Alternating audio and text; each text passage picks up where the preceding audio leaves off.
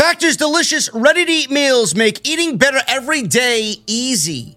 Wherever tomorrow takes you, be ready with pre-prepared, chef-crafted, and dietitian-approved meals delivered right to your door. You'll have over 35 different options a week to choose from, including keto, calorie smart, vegan, and veggie, and more. And there's even more to enjoy with over 55 nutrition-packed add-ons that help make your weekly meal planning even more delicious.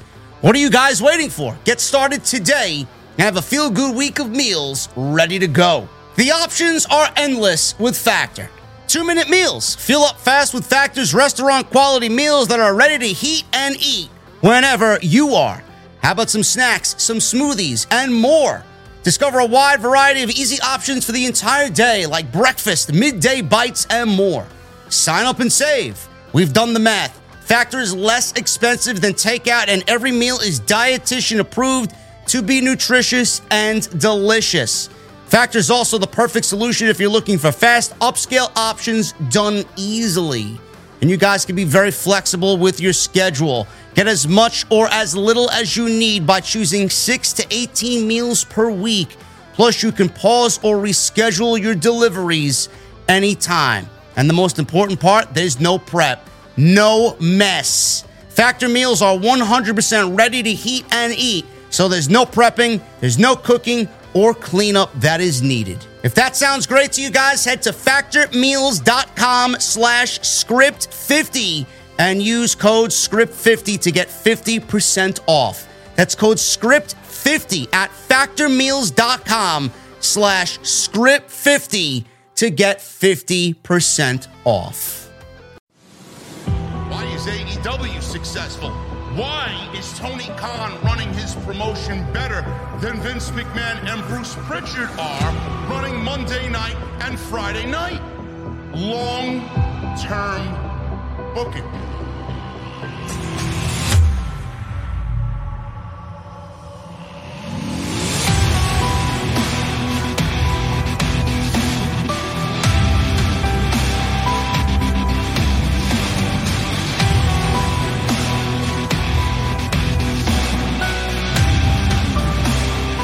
What is going on, guys? Thank you so very much for joining me right here on Off the Script. This is episode 439 for your August 7th, 2022. I'm your host, JD from New York, as always. Coming to you from the OTS Beer Garden. Thank you guys so very much for joining me on your Sunday evenings, wherever you may be. We are VIP only tonight, ladies and gentlemen. Thank you guys so very much for joining me. And welcome the new VIPs. We got the Dud just becoming a VIP tonight. We got Willem Hendrick Fullard with a 21-month membership. We got my boy Relic becoming a new member. Andrew Carell with a new membership. Baby Shaq 342 with a new membership. Well, 4-month membership for Baby Shaq. Chris Bell also with a 4-month membership. Paul David Elliott with a 10-month membership. And Iowa Guy 81 with the new membership. Thank you guys very much for joining me on this live Off the Script this evening. We got a lot to go over on tonight's show. We are legitimately going to break down everything that Triple H changed on the show. And if there's anybody in the community that's been watching this shit with eagle eyes, it is me. I've wanted this for a very long time, and we finally got that change. It was felt on Monday. It wasn't felt at all on Tuesday. NXT was easily the worst show of the entire week. AEW stepped it up on Wednesday. Back-to-back great rampages and dynamites. So Tony Khan knows what type of competition he is now facing. And then on Friday, not really much changed on Friday, but Karrion Kross debuted on Friday night. And that in itself is more than enough change to compensate for everything that happened on Friday night. Tonight we report card Triple H. We're going to go over and grade Triple H on his first week into this new era. I also have news on Brock Lesnar. I got news on Bray Wyatt. Apparently, Bray Wyatt this evening tweeted something out very cryptically. I don't know what that is.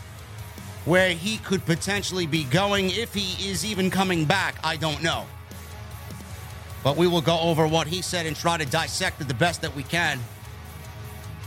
And we got your weekly breakdown of Raw, SmackDown, and AEW. Make sure you guys follow me on social media at JDfromNY206. That's Twitter, Instagram, TikTok, and Cameo. TikTok is absolutely blowing up. We're on our way easily to 10,000 followers, man. Thank you for all the love on TikTok. I'm glad you guys on TikTok are loving the clips. Awesome to see. As usual, Twitter, Instagram, you guys know the deal with that. Links are down below in the description for everything that you need. Hit that subscribe button down below. We are 400 away from 136,000 subscribers. Also, make sure you guys get those super chats in. We'll hang out at the end of the show. You guys want to join the VIPs? We got 8 VIPs tonight. I want to see double that by the time I get this show started. VIP only on Sundays. Loving it. Also, make sure you guys hit that thumbs up. We got 2,200 people in the venue. Make sure you guys hit that thumbs up. We need 1,000 likes minimum on tonight's show. Sponsored by my great friends over at Monk Pack. Monkpack.com. You guys are going to use that code SCRIPTS to get 20% off your first purchase. Link is down below in the description. Make sure you guys go and check out my great friends over at Monk Pack, and we will be talking about them a little bit later on in the show. So as always, want to thank them for sponsoring tonight's episode 439. Ladies and gentlemen, we are going to hit the top of the news with Bray Wyatt. With Bray Wyatt actually tweeted something cryptic out, as he usually does, on this Sunday evening. Nobody really knows what to make of it. Nobody really knows where he's going to end up. I said this several times, and I'm going to repeat myself again. I do believe Bray Wyatt will be back in the WWE. I do think Bray Wyatt will end up back in WWE. I do think that Tony Khan will make an aggressive offer to Bray Wyatt now that Triple H is in charge. I do expect those things to happen. Whether or not he takes that offer, I don't know. But I do think Bray Wyatt's going to end up back in the WWE because I feel like he wants to wrap up whatever story is there before he even contemplates moving on to something new. That is, if he moves on to something new. I do think he's the type of guy that really wants to close the door on what was unceremoniously ruined for him via creative differences with the old administration. So I do think for those reasons he will end up back in the WWE. His message tonight on Twitter, very cryptic. He posted this on all of his social media accounts. His message talked about the good and the bad of the wrestling business. And there seemed to be some references to some of the biggest names in the business, like The Undertaker, Kane, The Rock, and Ric Flair. He also seemed to reference AEW and Ring of Honor, amongst other things. What this all means is anyone's guess. Nobody knows what Bray Wyatt is actually talking about but Bray Wyatt when he tweets cryptically like this. Fans will undoubtedly speculate about all of this. And they'll speculate who he's going to sign with and when he's going to return and what this means in the lore of The Fiend. They'll go crazy with it. This is what he says, and I quote, "Wrestling is not a love story. It's a fairy tale for masochists. A comedy for people who criticize." A fairy tale for masochists, by the way, is absolutely 100% true. A comedy for people who criticize punchlines. A fantasy most can't understand. A spectacle no one can deny. Lines are blurred. Heroes are villains. Budgets are cut. Business is business. But it could also be a land where dead men walk, where honor makes you elite, where demons run for office, and rock bottom is a reason to rejoice. W00000. It is an escape. No reason to point the blame at anyone but yourself for 2 or 3 hours. I'm sure he had a lot of that working under Vince McMahon. An excuse to be a kid again, and nothing matters except the moment we are in. Wrestling is not a love story. It's much more. It's hope. And in a world surrounded in hate, greed, and violence, a world where closure may never come, we all know a place that has hot and cold hope on tap for better or for worse. Now, I have no unearthly fucking clue what this guy means or what he's talking about, but it's Bray Wyatt. And Bray Wyatt, out of everybody in the industry, if everybody seems to be talking about something else, whether it's Triple H or AEW or whatever else the fuck is going on in the industry, Bray Wyatt is the type of guy that when he puts something out, people are going to jump all over it because, let's be honest, the biggest free agent left in the market right now that isn't signed to a major promotion is Bray Wyatt. Nobody knows where he's going. Nobody knows where he wants to go, if he wants to go anywhere. Does he still want to wrestle professionally? Does he even give a shit about this world anymore? Clearly he does. Otherwise, he wouldn't be on social media and he would disappear into the fucking darkness. But Bray Wyatt, every time he tweets, he gains that spotlight back on him because he leaves it so cryptic and people are fiending to decode what he's saying here. Now, I'm not even going to attempt it. I'll wait for some fucking geek on Reddit to hopefully decode what he may mean here, but I can't tell you what's going to happen with Bray Wyatt. Bray Wyatt definitely is a name that is in the discussions. This is via the social media realm. I don't know what Triple H is thinking or not, or where Stephanie McMahon is thinking. There are names that are coming back to the WWE. We saw this firsthand on SummerSlam. Dakota Kai. She was fired. And she came back. Bayley is back. Io Shirai, now Io Sky, is back. They're a faction on Monday Night Raw. Then we saw on Friday, Karrion Kross. He was also fired by the last administration. He's back on Friday night. Seems like he's counting down the hourglass and the sands of time in Roman Reigns' title run. There will be names to come back. I would not be surprised if we see Johnny Gargano on Monday Night Raw tomorrow night in Cleveland, helping Tommaso Ciampa. That's just a prediction. That is me just speculating on what I feel is coming next, because we all know Triple H is not done. He ain't done by a long shot. Braun Strowman is another one. I could absolutely see Braun Strowman back. Do I want him back? No, I don't.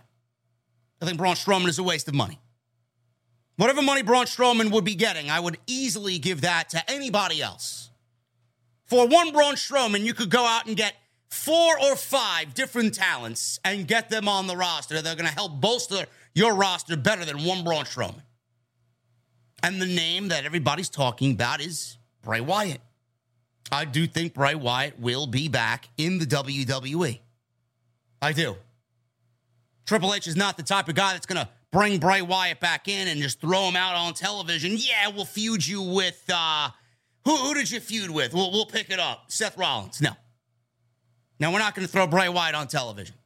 Everybody that comes to television from this point forward will have a plan in place. It is why you haven't seen Kevin Owens on television. Why haven't you seen Kevin Owens on television? Because Kevin Owens right now has plans in the works for him. Triple H is not going to put him on television without a fucking plan, because Kevin Owens, let's be realistic, is a Triple H guy. So I do think Bray Wyatt will be back in the WWE. When, where, how, against who? Will it be The Fiend? Will it be Eater of Worlds? Will it be something completely new? I don't know. All we have to go on is his father. His father did say that they're wrapping up a couple of things, but it's sooner rather than later before both of his sons, Bo and Bray, end up back in pro wrestling. Just going to leave it at that. I don't know what's going to happen. You guys probably have a better guess than I do. Bray Wyatt will be back in the WWE.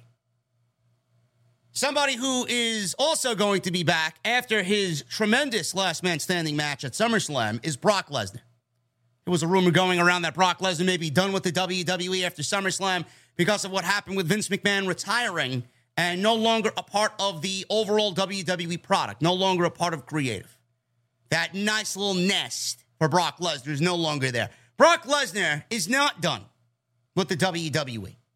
Brock Lesnar has his first SummerSlam, post-SummerSlam appearance booked as WWE announced it will return with its Day 1 premium live event on January 1, 2023 at the State Farm Arena in Atlanta, Georgia.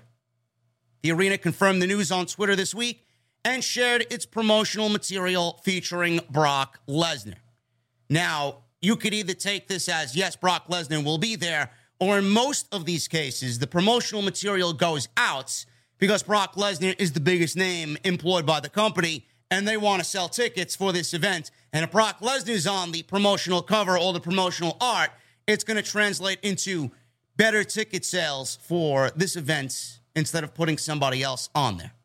Lesnar's a big name. But on the other hand, WWE would not put Brock Lesnar on that promotional poster if Brock Lesnar wasn't with the company.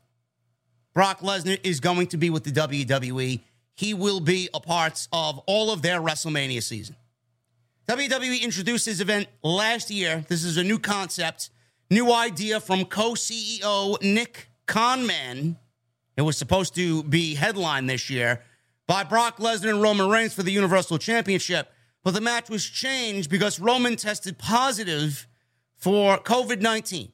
Lesnar was moved to the WWE title match where he won the championship, and it was made into a fatal five-way, unceremoniously, basically taking Big E out of all title conversation. Once Lesnar walked out of SmackDown shortly after Vince McMahon and his announcement of retirement, there had been people speculating that Lesnar could be leaving the company since he would no longer be doing business with McMahon. Lesnar returned to the show and showed up during the show's final segment and went on to work the scheduled last man standing match with Reigns at SummerSlam. As previously reported, Dave Meltzer said this on The Observer. Lesnar has worked out a new deal with the company, so everything is seemingly fine between the two sides, and he will continue to work with WWE with Triple H and Stephanie McMahon in charge of the company. So I don't know why anybody expected Brock Lesnar to be done. It is going to be a breath of fresh air when Lesnar does not show back up on television, and I don't think we need Lesnar back on TV this year at all. This will give more than enough time for his absence to really sit well. We see him, and he returns for WrestleMania season. People aren't burnt out over Brock Lesnar. And I will give him credit. He walked out. He came back, right? He was upset that Vince retired. He went out there and had a tremendous match with Roman Reigns. He was as professional could be. He did things that we didn't even think were going to happen in that match at SummerSlam. Ended up being one of the more memorable matches of the entire year just based on the physicality of it and the whole ambiance and environments that was that last man standing match, the chaos that happened there. But Lesnar, he will definitely be a part of WrestleMania season. Who he wrestles, I don't know. That's what I'm very curious about. What Triple H does creatively different with Brock Lesnar as opposed to Vince McMahon. Under Vince McMahon, he was being used with no creativity whatsoever. Here we got Cowboy Brock. We got Looser Brock. He came out there and he was doing his shtick. This was probably the best iteration of Brock Lesnar that we've seen in years. But the matches are largely the same. Lesnar is being paid all this amount of money to basically do nothing more than German suplexes and F5s.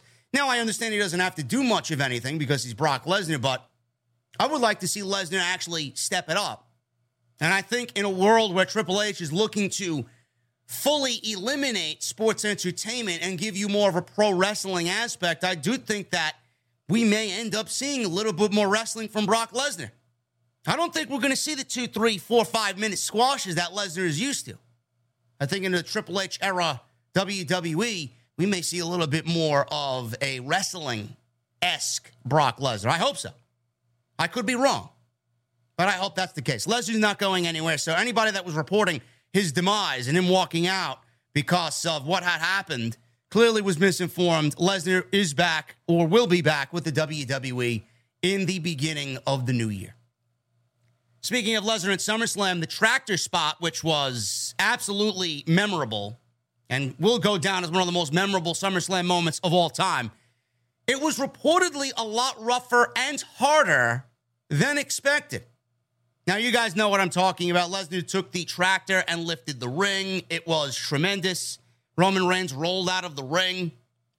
Most notably, Lesnar, like I said, drove this tractor amongst all the chaos.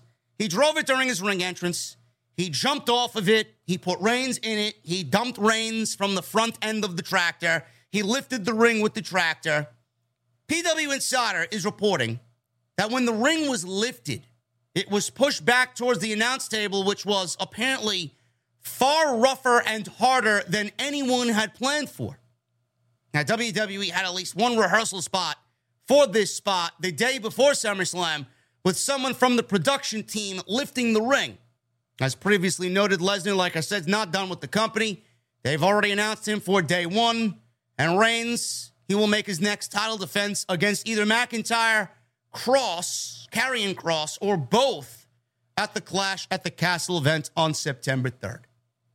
So I'm glad that tractor spot went off the way that it did, a lot rougher and a lot harder.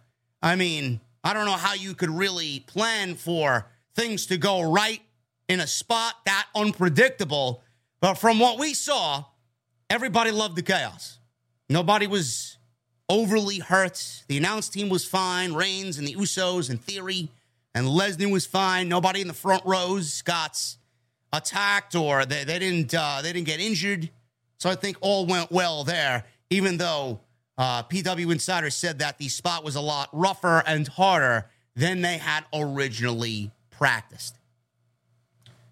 Logan Paul, the other name coming out of SummerSlam, had a big SummerSlam. Logan Paul looked fantastic at SummerSlam. So Logan Paul is with the WWE. We don't know when he's going to be back with the WWE, but Dave Meltzer, in the latest edition of the Wrestling Observer newsletter, mentioned that Paul will not be wrestling for WWE anytime soon, as he's focusing on a proposed boxing match that is scheduled for December. Paul confirmed that he has returned to boxing training during the latest episode of the Pat McAfee Show. During this appearance, Paul revealed that he goes to a number of WWE higher-ups for advice, noting that he feels accepted as a member of the WWE locker room. Logan Paul had his match against The Miz at SummerSlam, and he teamed up with The Miz at WrestleMania against the Mysterios. He is currently undefeated in pro wrestling, winning the tag team match with The Miz and then beating The Miz at SummerSlam. He is 2-0 in his first two matches in WWE. Ironically, Paul has yet to win a boxing match, but he's 2-0 in WWE. Now, Paul and KSI, apparently they are fighting to a majority draw in their last amateur fight, I believe. KSI picked up a split decision victory in their pro fight, and Paul's exhibition match against Floyd Mayweather in June 2021 did not have a winner determined. So he's trying to get into the boxing thing. I think he should stick to the wrestling thing. I think he's going to be a very, very, very good hand in the WWE. And listen, I said this on SummerSlam. I said this coming out of the SummerSlam post show. Logan Paul was probably the best celebrity in ring that I've ever seen. Everybody that WWE has kind of reached out to as far as a celebrity or in the Hollywood realm to come and do something in the ring, Logan Paul blew everybody away, and I'm even including Pat McAfee. I think Logan Paul was the best in-ring celebrity performance of all time. That's just me. He's just a natural. He just goes in there, and it seems like he's been doing this for years. You know, you don't really see anybody just go in there and make it seem so effortless like Logan Paul. And I really, really enjoyed his performance. I'd be the first to tell you about the celebrity appearances. I didn't like Bad Bunny. Bad Bunny blew everybody away. Bad Bunny was very respectable. Very respectable. Tag team match against Miz and Morrison with Damian Priest was probably one of the highlights of that WrestleMania. He blew everybody's expectation out of the water, and he made everybody at the end of that WrestleMania say, you know what, Bad Bunny, he fucked shit up, man. He did his thing.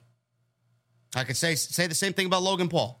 Even Johnny Knoxville, man. Johnny Knoxville and the match with Sami Zayn was a fucking joke. But they went in there and they took some fucking bumps. They didn't skimp on anything. The match was awful. But he went in there and he bumped around. So I can respect that. You know, Stephen Amell, too. A lot of people are like, well, JD, what do you think of Stephen Amell? Stephen Amell did a very good job as well. You know, it's tough because, you know, with Pat McAfee going in there and killing his appearances and Logan Paul going in there and killing his appearances, you know, WWE is going to have a very, very, very difficult time finding celebrities that are going to be able to top what Logan Paul and Pat McAfee have recently done. It's going to come off as, oh, my God, WWE is going to bring in a celebrity, but are they going to be as good as Logan Paul? Logan Paul, you know, he set the standard now. Logan Paul's the benchmark for what people are going to expect from celebrity appearances. So they got to be very careful. Whoever the next celebrity appearance is after Logan Paul, they're going to have to be very careful who they enlist to come on into the WWE world. It's going to be very tricky for them to figure that out because he was damn good. He was very, very good at SummerSlam. Let's shift gears, man. I didn't talk about this, but there was more news on this week. As you guys know, Triple H with Paul Heyman, Nick Khan, Stephanie McMahon, they all sat in SummerSlam weekend for WWE tryouts in Nashville. They're looking to find the next WrestleMania main event star. They're looking to find the next household name. The tryouts at SummerSlam were said to be a disaster and could be leading to changes, permanent changes, in the way WWE goes about their training, tryouts, and hiring process. The tryouts saw at least, according to Jimmy Smith on Monday Night Raw this week, over 50 athletes from 47 different colleges participate.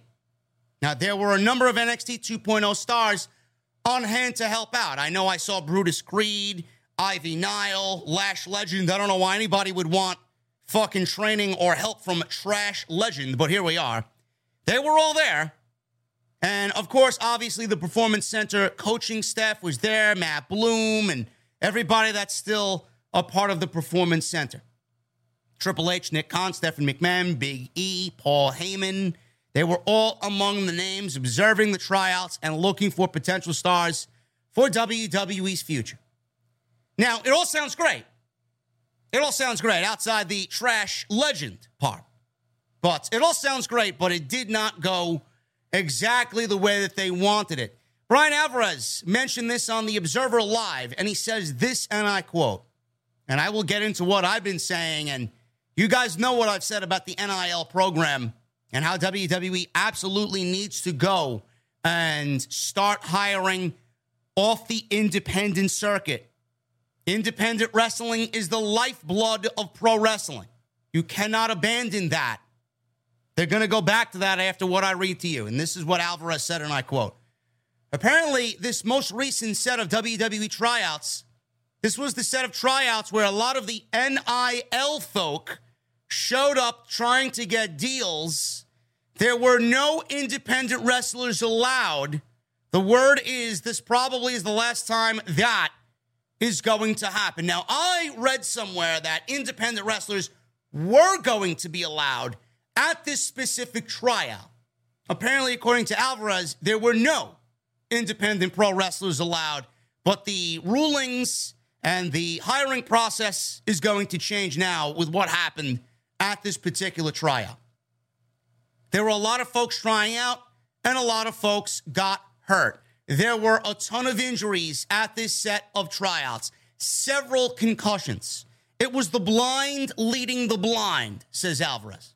So anyway, it looks like the days of all college athletes attempting to get NIL deals, no independent wrestlers, it appears that that process is probably over.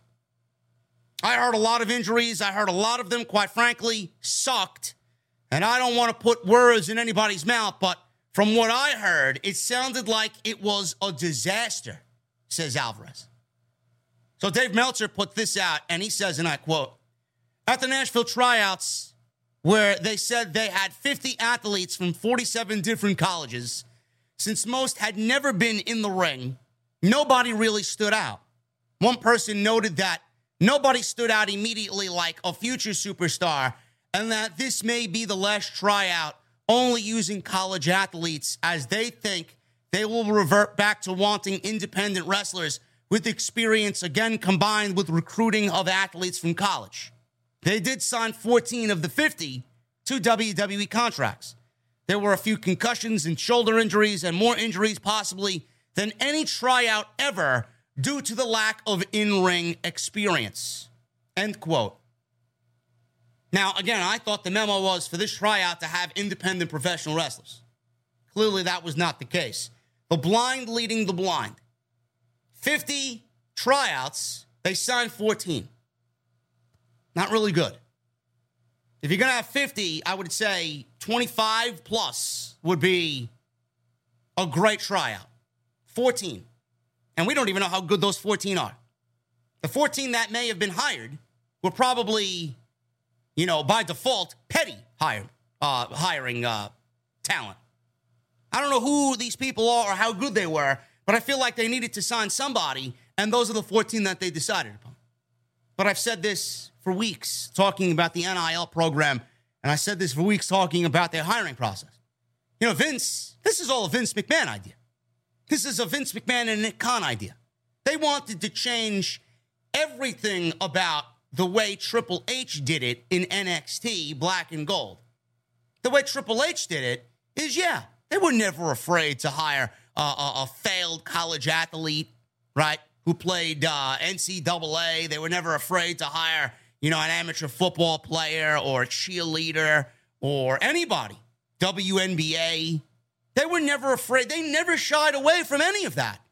So I never really understood why they would specifically design a hiring and recruitment process based on that and that only.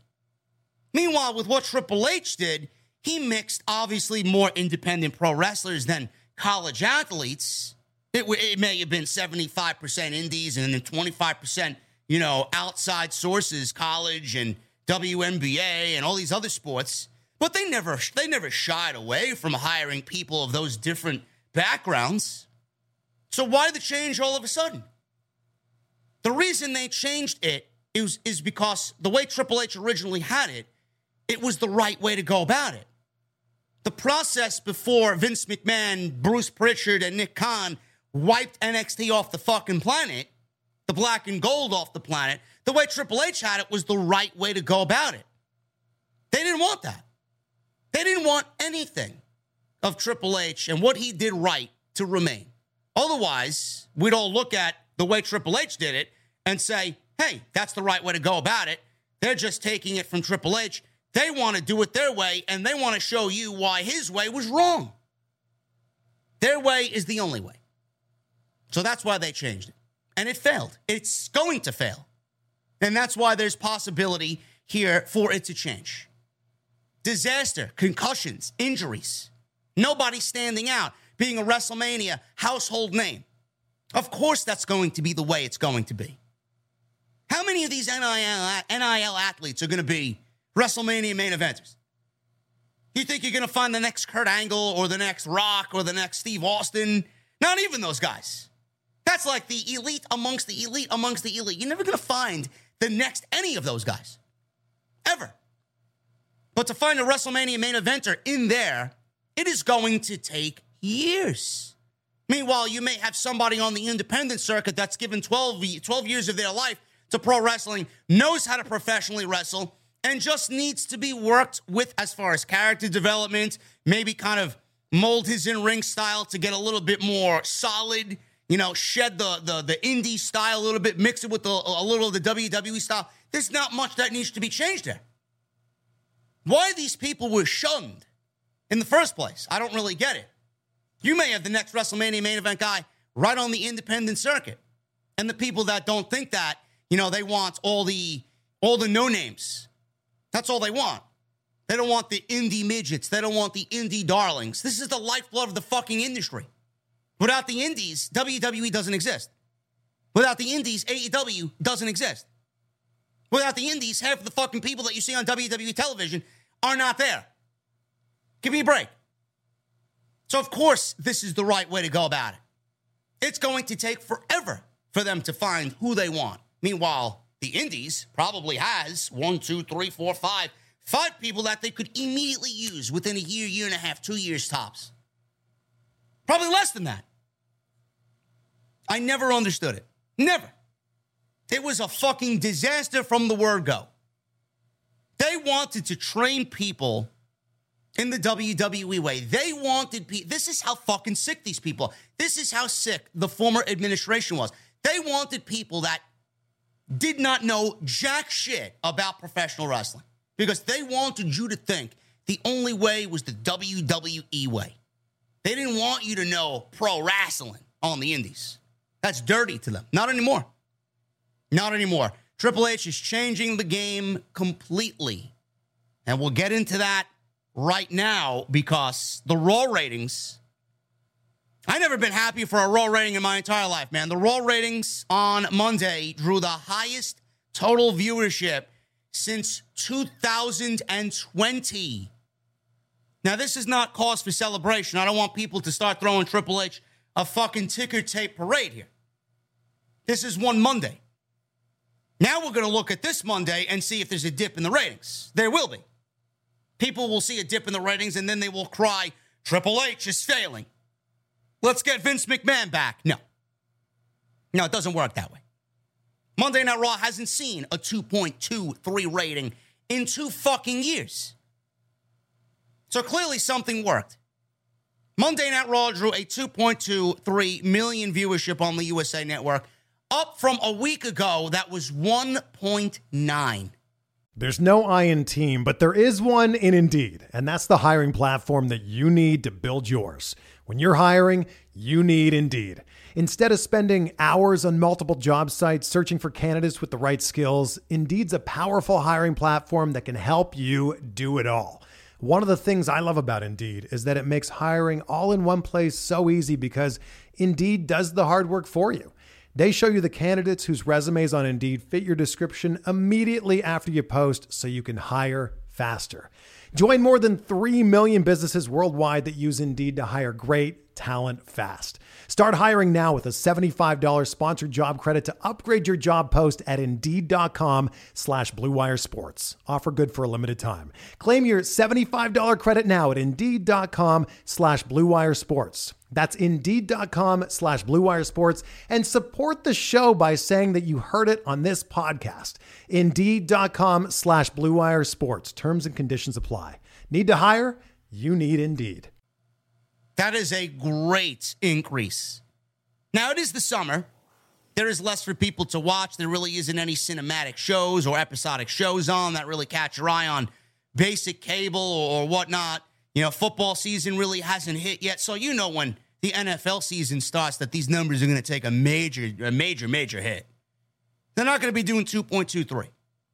But Triple H is going to attack this better than Vince McMahon did. Vince McMahon, he went into this shit fucking defeated already. They didn't give a shit. They knew they were going to be against the NFL, and they didn't care. They didn't really attack this with, yeah, man, we're going to put on a great show. We're going to at least try to stop people from changing the channel. No. They didn't even bother. Triple H is not going to do that. Triple H is going to make you keep it on Monday night, and he's going to build a show that tells you, hey, maybe I shouldn't change the channel here. That's exactly what he's going to do. He's going to try.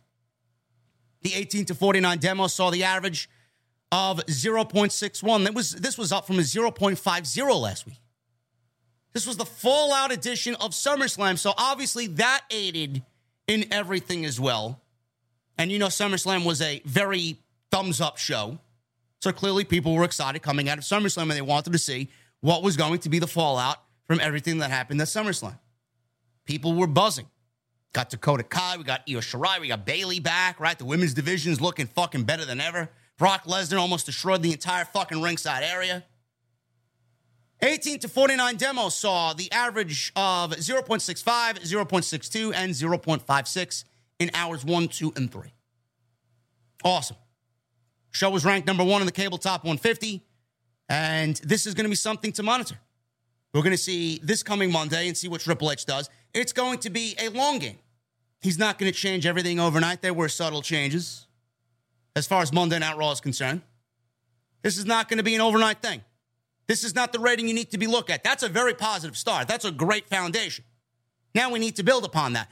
The ratings that are really going to matter and the ratings that are really going to matter to Triple H are this week's rating and then the week after that and the week after that and leading into Clash of the Castle.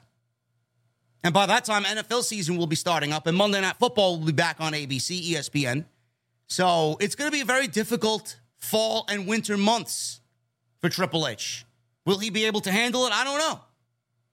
I think he will. And I think he's going to attack it better than Vince McMahon ever could. With this Raw rating, there was a backstage optimism. There was a sense of backstage optimism in WWE. Optimism is being felt everywhere. I'm feeling optimistic for the first time in forever. People are complaining about me. JD, you're being too positive. JD, you're too positive, man. What's going on? You complained when I was negative. You complained when I'm positive. What the fuck do I have to do for you people? What do I have to do for you people? I don't get it.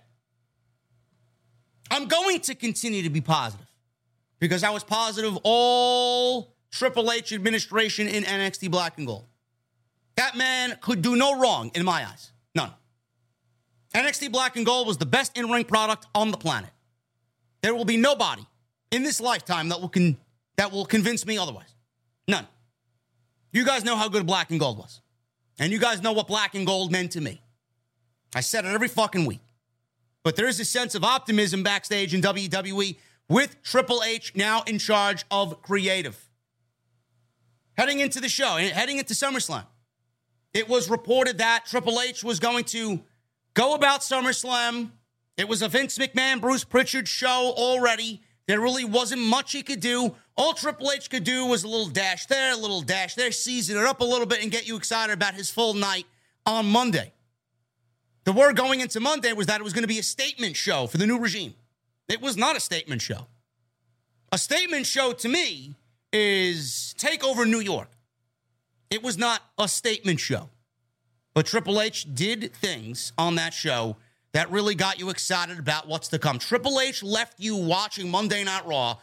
With that ending of Monday Night Raw, he left you saying to yourself, and I said it, because I listen, I'm always honest with you guys. I said it, so I know you guys were saying the same thing. You're all excited for Monday Night Raw. And I'm not afraid to admit that. I'm excited for Monday Night. I was excited for SmackDown. Believe it or not, SmackDown is horrendous television. I was excited for SmackDown because of the possibility of change. And we got change on Monday. We got change on Friday. We didn't get change on Tuesday. Triple H hasn't really done much with Tuesday and NXT 2.0. NXT 2.0 felt like it was still a Bruce Pritchard written show. It had a Bruce Pritchard vibe. It had a Bruce Pritchard feel. There really wasn't much change at all. There was no change at all. Never mind much change. There wasn't any change at all. It really did feel like Triple H is taking care of Raw and SmackDown, and he's continuing to let Bruce do what Bruce does on Tuesday night until he says, you know what, now it's time to change Tuesday. I did Monday, I did Friday, now let's go kind of rebuild Tuesday night.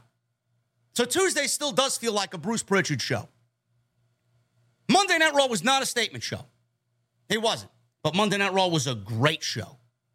That was probably the best Monday Night Raw, the most focused Monday Night Raw of the entire year. They were so impressed with what Triple H had planned, they gave him commercial free for the first hour. Commercial free for the first hour. And when was the last time Vince McMahon got a commercial free first hour? Renato Alec with a $99.99 super chat. Oh, my goodness, man. Thank you, brother. $100 super chat. Says, JD, literally the hardest worker out here. Been watching you since 2015. It's amazing to see you go from working a job you hate to risking it all working for yourself. Proud of you, brother. Cheers to Renato Alec in the chat. Thank you so much, man. That really means a lot to me. And I'm very happy that you're here tonight on OTS. USA Network was so pleased that they gave him commercial free. When was the last time Vince McMahon ever got a fucking commercial free first hour of Monday Night Raw? And when was USA Network ever pleased with what Vince McMahon had planned for Monday Night Raw? There were fresh matches. There was more wrestling, which we will get into. We're going to go over all the I legitimately spent my breakfast time this morning writing all the changes down. And we're going to go over each one of them. More wrestling. There was more wrestling on Monday. There was double the amount of wrestling on Monday in the Triple H era on his first night in than all of the wrestling we saw on Monday Night Raw 2 weeks ago when Vince was still in charge. More women's wrestling was featured. That could be a good or a bad thing depending on who's being featured, but women's wrestling. Triple H created, NXT created the women's revolution.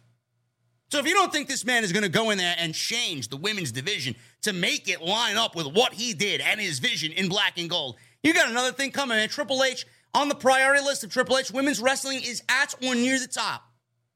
He's going to fix it. As referenced on SmackDown, we're getting the women's tag team titles back. I don't like it. I don't agree with it. But if there's anybody that's going to make sense of it and really make it good, it's going to be Paul Levesque. Fightful reported. Even people not on the show, meaning people that weren't booked for Monday Night Raw, seemed excited about the future with Triple H in charge. After talking with several wrestlers, they indicated that they have a renewed optimism with Triple H heading up creative. And there should be optimism. I don't know how anybody cannot be excited for this. The roster, the locker room, Friday Night SmackDown, every Monday Night Raw rosters, they're all excited about this. No longer do you have to walk on eggshells. No longer. Triple H went in there and said, I want it to be an open door policy. I want to come in here and do things my way. Yes, everybody thanks Vince McMahon. Yes, thank Vince McMahon. Without Vince McMahon, none of us would be here. There'd be no IWC. Sure. I acknowledge that. But I also acknowledge that change was desperately needed. And if it continued under Vince McMahon, I don't know how many more fans there would be of this show. I don't know how many fans would be on the social media boards talking about WWE. I don't know how many people would remain patient with the old administration in charge. This is a day that we all wanted. And now we're getting it. The fact of the matter is, we heard the term wrestler or pro wrestling on Friday Night SmackDown. I mean, I don't understand this shit. If this was 3 weeks ago, none of this is happening. That alone is a major fucking deal. That means Triple H is embracing pro wrestling and not just sports entertainment. Renewed optimism. One NXT star said that Dakota Kai being brought back to be a part of Bayley's new faction was a great sign, and it makes them hopeful for their future. How many times do we talk about this? How many times do we talk about NXT call-ups in the Vince McMahon era? Oh my God, they're going to fucking die. I can't see them move from NXT to Raw or NXT to SmackDown with Bruce Prichard and Vince McMahon in charge. They're going to ruin everything, especially when Triple H was there. They take people and ruin them on purpose. It was like a sport to them. How could we bury this person, and how badly can we bury them? Yes, they're Paul Levesque's guy. Ha, ha, ha, ha. We're going to bury them and make him look like a fool. That's exactly what they did. Now, some of them obviously filtered through and they were okay, but most of them did not. That's exactly what they thought about the NXT Black and Gold process. Look at all the people that they fired.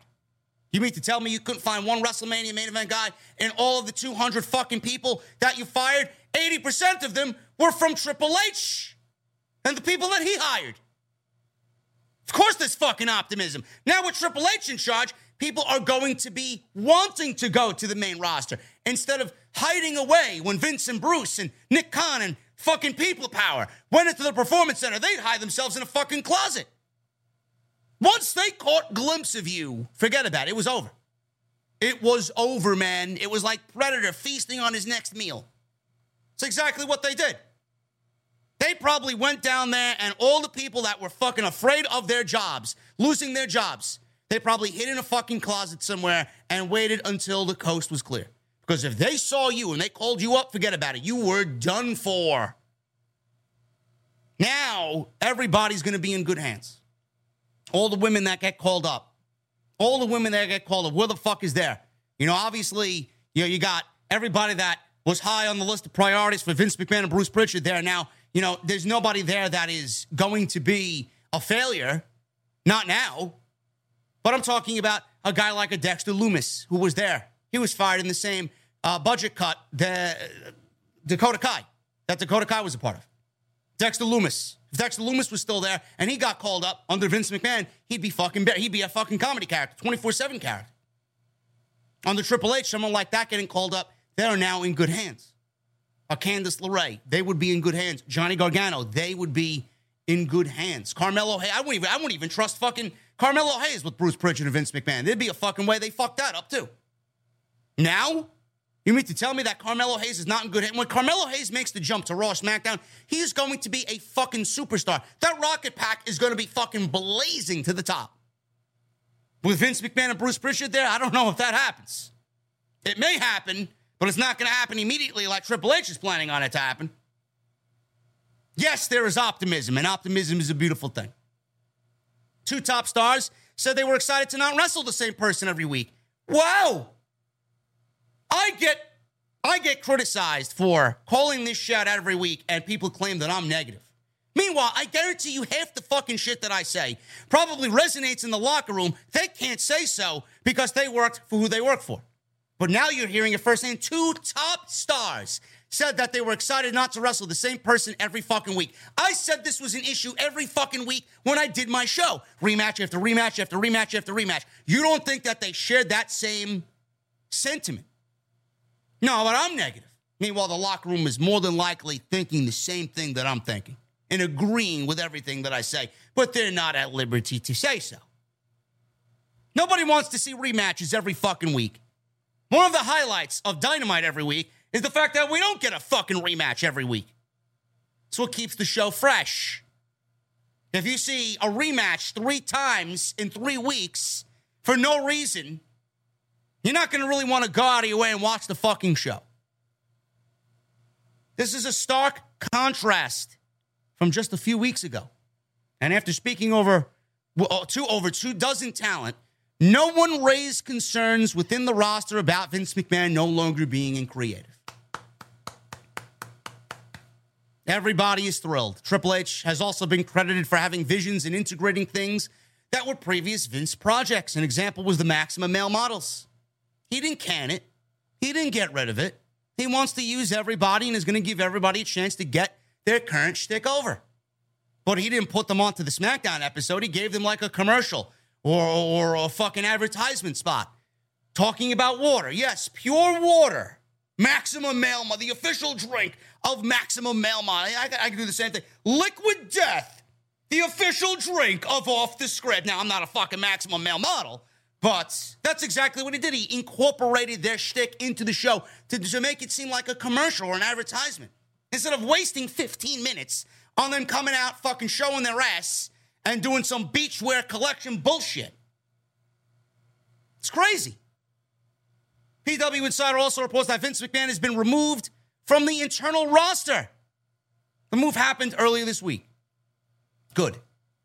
There's no reason for Vince McMahon's image or likeness to be lingering on any backstage internal notes. He's not there. Get rid of him. Now, with optimism, there are people worried about losing their spot in the WWE. Now, I don't know who would be worried about losing their spot. We got rematch after rematch after rematch after rematch. I mean, I don't understand who the fuck's worried about losing their spot. The rosters are so thin right now, and nobody should be concerned about losing their spot. Ciampa, obviously, he's in line for a big push. He's a big Triple H guy. Obviously, we saw Ali. Obviously, we saw Cross on SmackDown. Ricochet opened the show on Friday night. I'm assuming we'll see Gunther and Pete Dunne. Butch is going to get a big role on the show, too. I don't know if that is going to remain his name in the Triple H. I hope to God not. I hope we do something along the lines of changing his name. But there are people worried about losing their spots with Triple H in charge. Now, Dave Meltzer mentioned this week, and he said this, and I quote, I've heard from some talent, and generally they are positive. There are definitely people who are worried that they're going to lose their spots, and there will be some people who will, because you're going to have different visions of who is at the top and who the top people are. Not everyone can be a top guy. So people are worried. Now, Ezekiel was a name, and Omos was a name. Now, let's be real. Do you miss Ezekiel? No. I guarantee you didn't even realize Ezekiel was missing from the show. Ezekiel was a staple on the show because that's all Vince McMahon knew. Vince McMahon had oncoming dementia. So he would book matches over and over and over again without realizing that he's done it 3 or 4 different fucking times before he actually booked it for that show. This was a common theme. This was a complaint from the Vince McMahon era. Ezekiel. Nobody's missing Ezekiel from Monday Night. In fact, Ezekiel is a terrible gimmick. If there needs to be a rework, let's bring back Elias and have Ezekiel fucking go off and disappear. Nobody wants Ezekiel on the show. The other name that was brought to people's attention was Omos. Now, I think I speak for everybody that Omos is somebody that shouldn't be on television. Nobody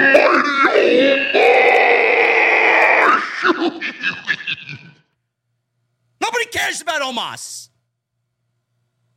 I don't know how anybody could potentially miss Omos. What is there to miss? So Ezekiel and Elias, Ezekiel, Elias, fucking Elrod, whatever the fuck his name is. Omos, these are names cited on the report about people worried about losing their spots. No, I'm sorry. Triple H is thinking along the same thing that we're thinking. Omos should not be on television. Omos should be either on Main Event working or honing his skills, or worse yet, back at the fucking Performance Center. A Monday Night Raw without Omos is a better Monday Night Raw.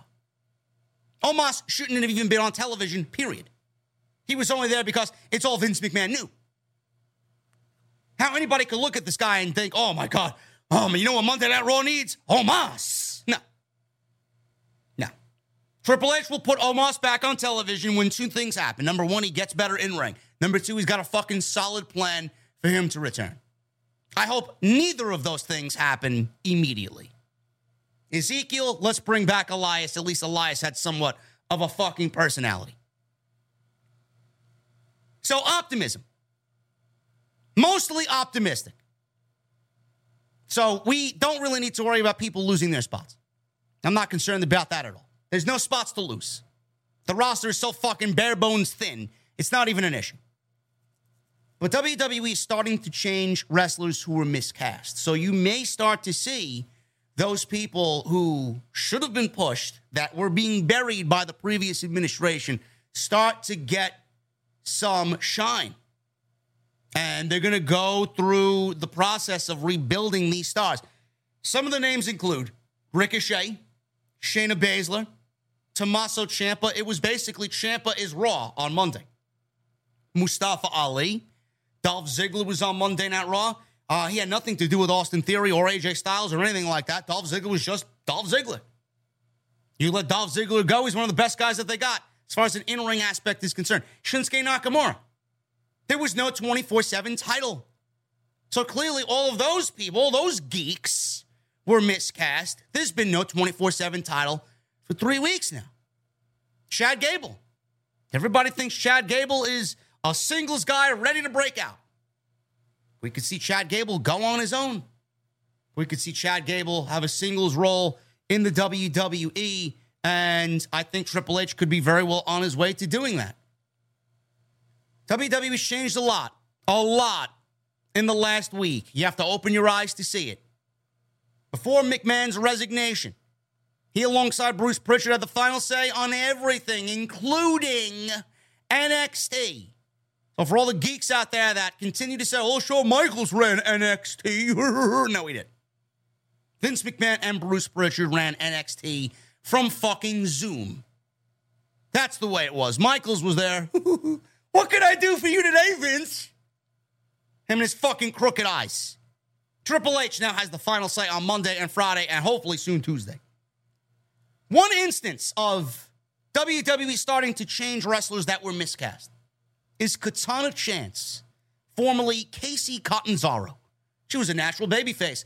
Nobody would ever look at Casey and think heel.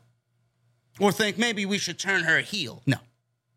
WWE has booked her heel alongside Caden Carter once they became a team. There was a moment where they wanted to turn them into a heel duo.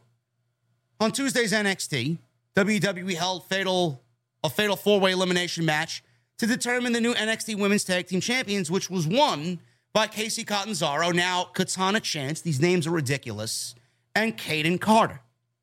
Before the match, Chance and Carter cut what sounded to me like a heel promo.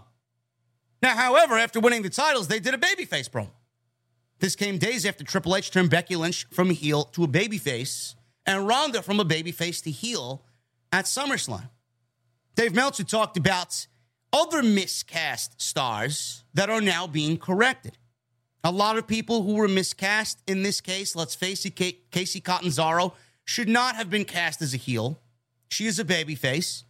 They were getting ready to miscast her, and now they are casting her where she should be, just like Becky Lynch. So, this is not the only instance. T-Bar. Dominic Dijakovic is getting a rework or a revamp.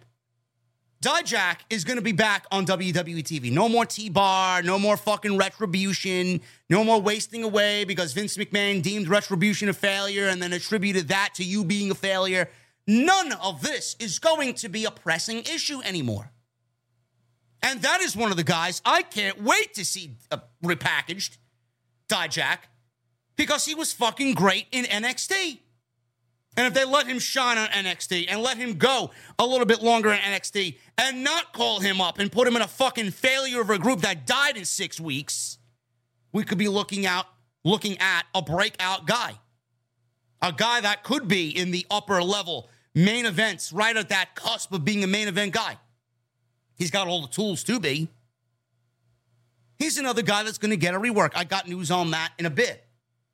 But yes, wrestlers who were miscast, that is definitely on the list of priorities for Triple H. Look at Ricochet.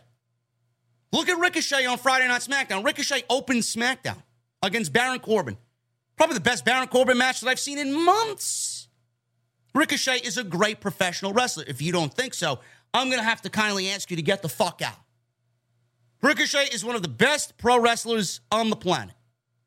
You put him in there against anybody, every single time Ricochet is in there, he makes them look like a fucking megastar. When has anybody made Ricochet look like a megastar? You know who's going to make Ricochet look like a megastar? Triple H. Paul Levesque. You talk about statement. Monday Night Raw was supposed to be a statement show, right? SmackDown was a statement. That opening match was a statement. Not only because of Karrion Kross being brought back, but Ricochet opening that show against Baron Corbin, a stereotypical WWE guy. You could have opened the show with anybody. You could open the show with Madcap Moss. You could open the show with Austin Theory. You could open the show with fucking anybody. Could open the show with Roman Reigns in a promo. Could open the show with Drew McIntyre. Triple H wanted to open the show with Ricochet, and he won. To me, that's a statement. I don't need Triple H to tell me it's a statement. It felt like one, and it looked like one. Anybody else could have been in that spot. He chose Ricochet to be in that spot. I wonder why. Because Ricochet's been buried for the last 4 years. Shayna Baszler. Shayna Baszler won the gauntlet match on Friday Night SmackDown. Anybody could have won that gauntlet match. The gauntlet match sucked. And Raquel Rodriguez looked like she was on her way to winning the gauntlet match. But Triple H gave it to Shayna Baszler. Could have given it to anybody else. Could have given it to anybody else. Could have given it to Raquel. Smiley Raquel Rodriguez Gonzalez. Right? Could have given it to Shotzi. Could have given it to Natty. Could have had somebody have her spot taken and Sasha Banks came in or Ronda Rousey comes in. Whatever. Could have gave it to anybody. They gave it to Shayna Baszler. Why? Because Shayna Baszler is a Triple H girl. hired by Triple H and his administration in black and gold. Shayna Baszler was booked perfectly in black and gold. She is the most dominant female in the history of that women's division, not named Asuka. Shayna Baszler is number 2, right under Asuka.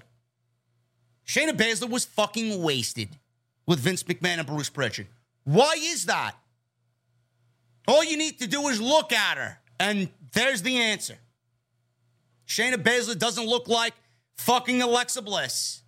Shayna Baszler doesn't look like Nikita Lyons. That's the reason why Shayna Baszler wasn't pushed. Tag team with Natty, tag team with Nia, fucking buried here, buried there. She was used as a fucking enhancement star. Meanwhile, she is the second biggest name to come out of that women's division, right under Asuka, as dominance. Dominance! She dominated that division. Leather jacket wearing, I'm going to fucking beat your ass, Shayna Baszler. She's back. And it all ties into the Ronda Rousey story. Triple H is already making sense of Shayna Baszler beating everybody in that gauntlet match. So, yes, she's getting pushed. And, yes, Shayna Baszler should win the Women's Championship at Clash of the Castle. Tommaso Ciampa. You guys watched Raw. You saw what happened. He wins a triple threat match. He beats AJ Styles. He gets a championship match against Bobby Lashley in the United States Championship on Monday, tomorrow night. This guy was on his way to nowhere with The Miz. On his way to nowhere with The Miz. And now we got this guy potentially looking at a United States Championship. Great match with Bobby Lashley. And maybe we see Johnny Gargano and a Johnny Gargano sighting in Cleveland on Monday. Tommaso Ciampa is the greatest NXT champion of all time. All time. Not Balor, not Joe, not Cole, not Nakamura, not Rollins, not Big E. Nobody. Nobody was better than Ciampa. The greatest heel in the last decade in WWE. They paired this fucking guy up with the goddamn fucking Miz. The Miz, and being paired up with The Miz is career suicide. Just ask John Morrison. Ciampa being paired up with The Miz is a fucking embarrassment. Triple H came in. Nah, we're getting rid of this shit. We're getting rid of this shit. I'm doing my guy right. You bring somebody like that up to the main roster, he should be what Randy Orton is to the fucking roster. Veteran status that could go and do anything you ask of him. They got this guy fucking lackeying for The Miz. What a joke. A complete joke. Ali wasn't on TV for the last fucking month. Not under Vince McMahon. First night in, Triple H, yeah, we're getting Ali back on television. This guy was in there and he did things that we haven't seen of Ali at all since he returned. Big DDT on the outside, flipping around. That great finish with AJ Styles. Might not be a lot, but Ali got a nice little showcase for himself. Why? Triple H. Dolph Ziggler. Dolph Ziggler was on the show. Nothing to do with Theory, which didn't make any sense. Nothing to do with Styles or pairing him with Styles didn't make any sense. They sent Dolph Ziggler out there to wrestle. Go figure. Dolph Ziggler out there wrestling. Let's not stop there. Shinsuke Nakamura. I think we're going to get strong-style Nakamura back, especially if he's going one-on-one with Gunther for the Intercontinental Championship. I think we're going to see the NXT Nakamura back under Triple H. No 24/7 title. Not one fucking sniff of the 24/7 title have we seen on Monday Night Raw. And you're not pleased about that? I know I am. Burn it. Burn it. Chad Gable. WWE has had Chad Gable in their possession for years and did nothing with him. Nothing. This guy's a breakout guy waiting to happen. And he's owned his fucking thank you gimmick. And shush. He's killed it. I don't know why anybody is looking at Chad Gable and not excited about a potential singles role. He could be fucking incredible if they just let him go. And he gets good heat. He's getting great heat. Let him go. Other things that I would do with Triple H in charge, Dijak. I mentioned Dijak. Let's bring back Dijak. Get him back as Dominic Dijakovic. Let's get that guy back in there and get him fucking putting people to sleep.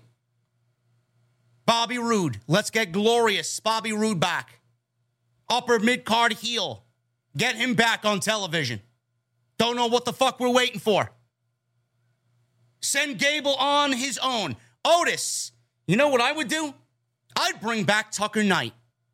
If I'm Triple H, I'm hiring Tucker Knight back and I'm getting Heavy Machinery back in the tag team division. That was a tag team that should have never, ever, ever been broken up. I'm not stopping there. I'm Triple H. I'm going out and getting Nash Carter. Get Nash Carter back in WWE. Get Wesley up from NXT. Put MSK on the main roster. Get them in the tag team division. The fuck is Wesley doing on NXT? He's feuding with a bunch of bums. Sangha. Give me a break. Trick Williams. Give me a break. Get this guy on the main roster. Get Nash Carter back in. Fuck cancel culture. And get MSK back on television. 2 tag teams right there. 2 tag teams that would absolutely add so much to the tag team division. That's my next plan of attack right there. And that's not going to be it. That's not going to be it. Triple H, he's not stopping there. He's not stopping there. Backstage discussions have already begun about enhancing the presentation of Tommaso Ciampa under the new regime in WWE. This is per Fightful Select. There have been increased discussions about enhancing the presentation of Tommaso Ciampa. Obviously, Ciampa is a fan favorite of Triple H and the fans of NXT who looked at him the way I looked at him.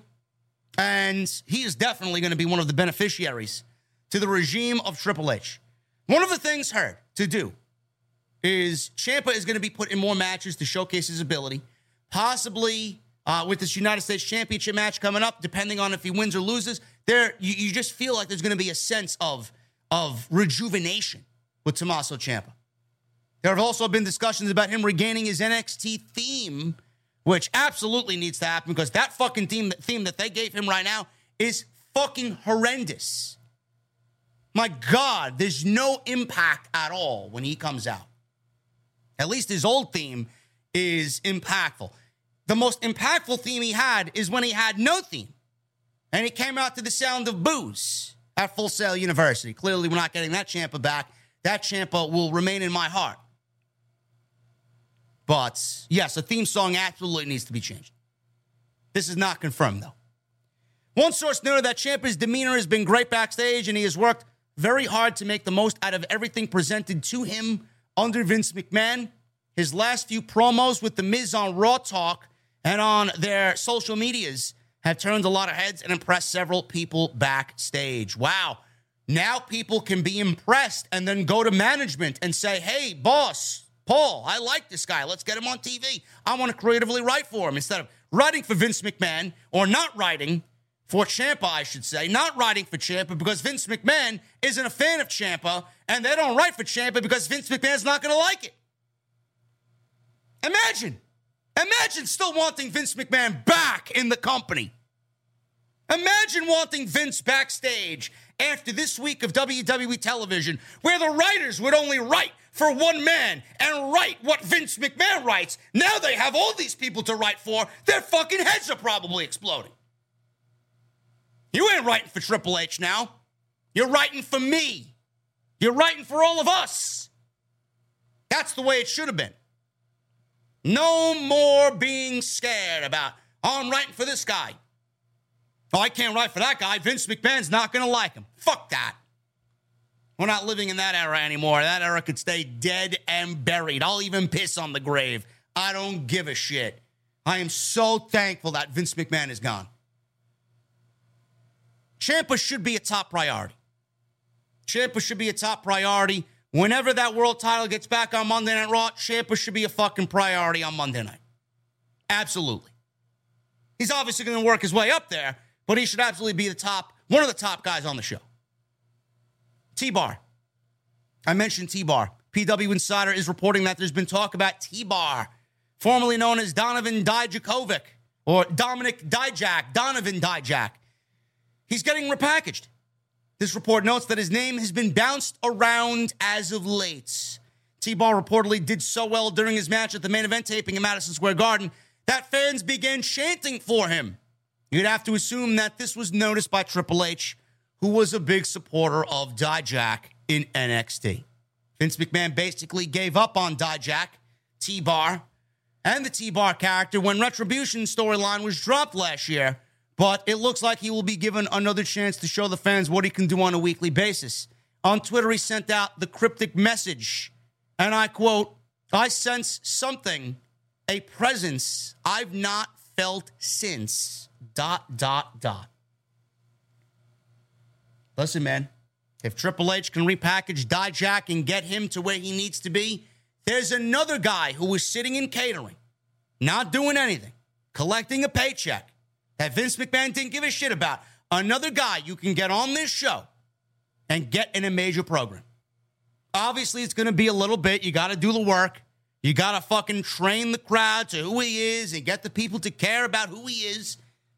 If he's good, the people will know it, and they'll let you know. There's no reason not to give somebody like that a chance. None. Imagine having somebody that talented on the roster and thinking, well, T-Bar, he was with Retribution. He sucks, so we're not going to push him. He's a failure. The gimmick was a failure. That's it for me. They don't try. There's no effort in creating new stars, which then results in what we were given. No roster depth, same shit every fucking week, careless and lack of vision from management. I don't know how anybody could sit there wanting Vince to be back. I don't get it.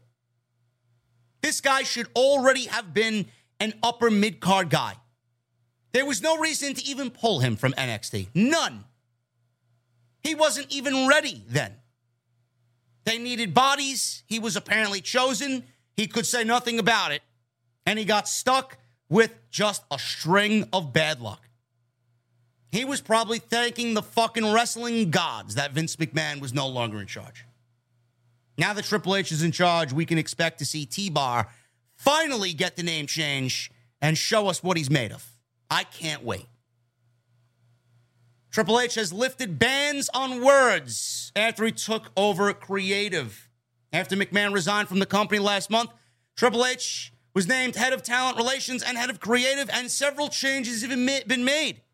In the latest edition of the Wrestling Observer newsletter, Dave Meltzer reported that the talent was previously told to never use the term wrestler or wrestling without receiving authorization under McMahon's leadership. Well, Roman Reigns, on Friday Night SmackDown, during his promo segment with Drew McIntyre, used the word hospital when it was also considered one of Vince McMahon's dirty words, and wanted the roster to use medical facility instead. Yes, because when we're all going through a dire emergency, you call your parents up, Ma, I'm going to the medical facility. Give me a fucking break. Nobody talks like that. Then he wants to know why everybody made fun of WWE. Triple H is in charge. These dirty words are no longer considered dirty and can be used whenever. Meltzer put together a list of banned words from 2020 that Vince McMahon didn't like. Some of the terms included blood, choke, belt, which Cody Rhodes is going to have a fucking blast with that one. He's going to be saying belt every promo. Belt, strap, diva, headshot, trauma, kayfabe, house show, and they didn't even want you to say DQ. They did not want you to say DQ. Lame. Many of these terms are still not allowed to be used, but this may be the start of more words being allowed on air. Good. Wrestler, wrestling, pro wrestling, belt, medical facility. Good. Get rid of them. People should be free to use real words that make them sound human. Not like a fucking robot in some alternate universe. I am going for the championship and I will send you to the medical facility. It's exactly what they sound like. Robots. I will send you to the medical facility after my pay-per-view, my premium live event. Danger, danger, malfunction. Give me a fucking break. WWE. They made big changes to promo segments as well.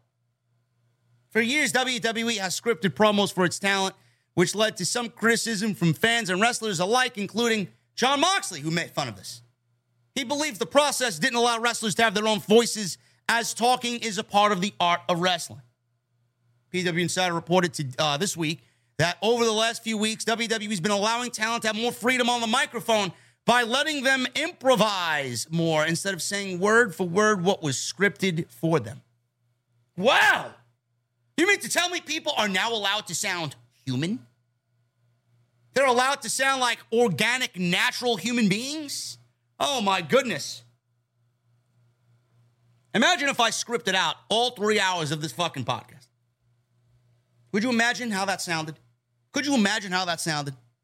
Unbelievable. If I scripted out everything word for word after I read these fucking news articles, I scripted out every fucking pure opinion piece that came from me. It would sound terrible. Awful. Nobody would watch me. The report also noted that at least a sizable portion of the match that Drew McIntyre and Sheamus had on the July 29 edition of SmackDown was called in the ring, a change from having every spot laid out to them ahead of the match. Wow. Trusting veteran talent? Who would have thought? As previously reported, WWE is going to make small changes over the course of time instead of making changes all at one time as a way to show investors that the company is stable now that Vince McMahon is no longer in charge. You know, the promo thing should have been something that we've seen for a very long time. That change should have been implemented fucking years ago. But I get why Vince McMahon did it. Vince McMahon is a fucking selfish piece of shit. He's a micromanaging, fucking controlling piece of shit. He didn't want anybody to get over on their own because it would defy him and his brilliance and his creative genius. This is why I hated the old regime. You got over on your own and you did something to really break out on your own, and or you want to sound fucking, better than everybody else. They dictated who said what, how they said it over everybody else. You can't sound better than him. We can't book a promo that's better for you than it is him. Everything was so political. Everything at the end of the day was fucking manufactured and put in a political bubble, and you had to be given what they thought of you. Basically, that's exactly what it is. They're not going to send somebody out there and have them do their own promos because, God forbid, they get over on their own and they get fucking cheered and the crowd starts taking to them. No. That's not on our list of priorities. You can't be doing that. We got to scale you back. Then if that happens, then more than likely you'd be taken off television. They loved controlling what you got. They loved controlling the roster, and they loved controlling what the fans saw or didn't see. Instead of pushing who should have been pushed and featuring who should have been featured and giving these guys the fucking free reign to do what they need and send the veterans out there to fucking call spots in the match so it sounds a little bit more organic. We may get a fucking move or four that's pulled out, and we haven't seen it before. Instead of having the same fucking producers produce the same fucking match, choreographed the same fucking way, produced the same way, structured the same way, fucking every match gets slowed down by a goddamn chinlock. It's like the same fucking mentality with how many producers they got. Every fucking match has got a rest period. Yeah, we'll just go to the fucking chinlock spot. Instead of sending these guys to go out there and create. There's no reason why you should be scripting for a Sheamus. No reason why you should be scripting for a Randy Orton or a Seth Rollins. Not saying everybody has to get that type of treatment. That should be one of the fucking perks for somebody that works their ass off to get to that type of spot. You're not going to send Austin Theory to go out there and fucking call matches on his own, or you have him go out there and cut an unscripted promo. You got to work towards that. You can't be given that, otherwise everybody's got to get it. But a Matt Riddle, a Seth Rollins, a Randy Orton, a Kevin Owens, an AJ Styles, a Dolph Ziggler, you guys get the point. You send them out there to go cut a promo and send them out there to go and call a match in the ring. Why was Monday Night Raw so great? Because it felt renewed. Half of those matches were probably called in the ring. Promos sounded natural and organic. Why is AEW's promo segments some of the best segments in all of weekly pro wrestling television? It's because they sound like a human being speaking. Why is Jon Moxley so good at what he does? Jon Moxley's the perfect example. He was cited in this report. Why is Jon Moxley so fucking good at what he does? It's because nobody's telling him what to say. That's a guy you can also trust in every aspect of the company. He's not going to do TK wrong. He's going to go out there, cut a promo, make it sound fucking good. He knows his character better than some fucking geek writer. He's not going to say something he shouldn't be saying on national television, and he's going to go out there and have a great match. You don't put any restrictions on a guy like that. You don't put any restrictions on a guy like MJF. You don't put any restrictions on a guy like CM Punk or Christian Cage or Kenny Omega. None. AEW's promo segments are some of the best in the industry because they send talent out there with bullet points. This is what needs to be done. This is what should have been done. But Vince McMahon didn't want that. He hated professional wrestling and everything that came along with it. It's the biggest fucking aspect for somebody's success. Can they cut a promo? Can they engage with the audience? How could you engage in the audience when you got a fucking 20-something geek writing for your fucking character? It's not going to work. And how often do these talents sit down with the fucking talent that they're actually writing for? Nobody knows. This is a change that absolutely needed to happen.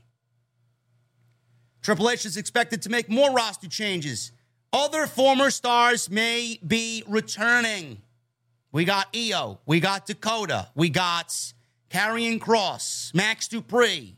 There was a report that Max Dupree left the WWE. Vince McMahon didn't want him a part of the group. We got Maxine Dupree. He got brought back. Triple H brought him back. Scarlett, Kross's wife, back. Her Fightful Select Kross and Scarlett signings came together very quickly. The report noted that both were among the talent discussed by Triple H and higher-ups earlier this week about bolstering the WWE main roster. The report also noted that several other former WWE wrestlers have been discussed by Triple H and other higher-ups for returns, and a feeling-out process has occurred. Some sources told them to not expect Triple H to step off the gas pedal anytime soon as he reshapes the roster to add depth. Much needed depth. Depth that Vince McMahon clearly didn't give a shit about. And he was never going to fix. Oh, we're going to hold a draft. We're going to reshuffle the brand. The foundation of WWE will be changed forever. Right? That's what they usually say during these fucking drafts. And then 3 weeks in, we're already getting fucking rematches. Triple H has also had several meetings with talent during a busy first week at Raw and SmackDown. This is why I just said, roster changes. Kross is back. Sky was brought up from NXT to Monday Night Raw. Dakota Kai back. We could see Johnny on Monday. We could see Johnny and Candice on Monday. We don't know. We don't know what's going to happen. Johnny Gargano will be back in the company. That much is for certain. There's no way Johnny Gargano is not coming back to the WWE with Triple H in charge of the main roster. He will be back. Bray Wyatt, Braun Strowman, I discussed these two names at the top. Tucker Knight of Heavy Machinery, I could see him brought back to pair with Otis. Wipe that shit away. Alpha Academy is great, but Gable's better on his own. Otis was better with Tucker. Otis is the type of guy that should really be leading a tag team. That was such a great tag team. Heavy Machinery was so underrated. Tucker was athletic. Otis was athletic. Otis was the fucking life of the party. Tucker Knight and Otis were a great fucking tag. Heavy Machinery was a great tag team. Great gimmick, good theme, good makeup. Said the same thing about Nash Carter. Bring him back. Nash Carter, bring him back. Pair him with Wesley. Get him on the main roster. You know, we talked about Kross before Kross even debuted on Friday or returned on Friday. Cross was definitely in the running. But like I said, this is not going to be the end. You're going to see names that you really haven't heard about in a little bit brought back. Who's to say that he isn't eyeing some of the free agents due to come up in AEW? We don't know who they are. We don't know when their contracts will be up. Triple H is already eyeing the independent scene as well. We could see call-ups from NXT. There's no doubt in my mind that Carmelo Hayes, as soon as he drops that North American title, Carmelo Hayes is on the way to the main roster. When there is a draft, I guarantee you when we get to the draft in October, Carmelo Hayes will be drafted from NXT. Mark my words. We may see Braun Breaker on the main roster. This main roster is going to look so different compared to what you remember it looking like under Vince McMahon. So yes, there will be a feeling out process. Yes, there will be stars that reshape the depth of the show or these shows on Monday and Friday. The women's division is going and changing day by day. They already changed the women's division. We got to start working on the tag team division. The women's division is going to be a work in process because now they added the tag team titles back. We don't know who's going to be a part of this tournament. 4 teams, 8 teams. Is Sasha and Naomi coming back? We don't know. We don't know. But yes, reshaping the roster, absolutely. And the names that I just mentioned, I could see half of them, some of them, all of them coming back. Triple H is not stopping at all. Backstage news on Karrion Kross. This was a big pitch from the USA Network. Not in regards to Kross. Kross was obviously a Triple H, we got to bring this guy back. But the big pitch from USA Network is that they want a world championship on Monday Night Raw. They are tired of having their championship, the title that is supposed to be on Monday Night Raw, held on Roman Reigns, knowing that Roman Reigns never works Monday night. And I'm assuming he never works Monday night because Fox doesn't want him on the Enemy show. Fox doesn't want him on NBCU. Karrion Kross, Scarlett returned. Everybody's loving this. Should never even be a situation where we're talking about this, but here we are. Kross should have never been fired, but here we are. Showed up at the end of SmackDown. He attacked Drew McIntyre. Scarlett put the hourglass of time, the sands of time, in the ring, leaving Roman Reigns to ponder what this means. Scarlett left the sands in the hourglass, falling down, indicating that Roman Reigns and his title run may be over soon. We don't know what's going to happen at Clash of the Champions, or Clash of the Castle, rather.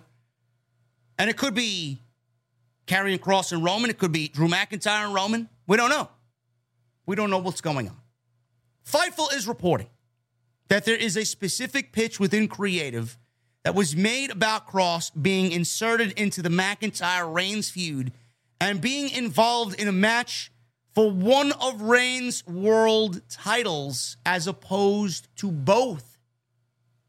So this is very interesting. How they go about that, I don't know.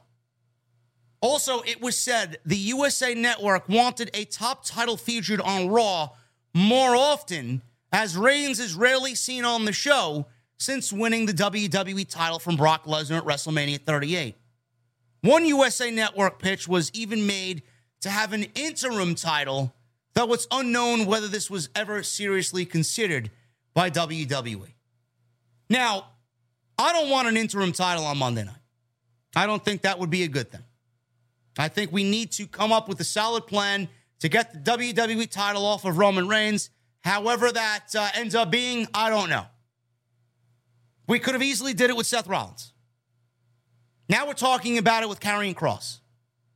Now, there had been rumors that Kross and Scarlett Bordeaux, before coming back to the WWE, there was rumors that they could show up at a Ring of Honor show, whether it was Death Before Dishonor, Supercard of Honor, before Tony Khan bought the company. However, Khan later dismissed that and noted that the couple was never booked for the show.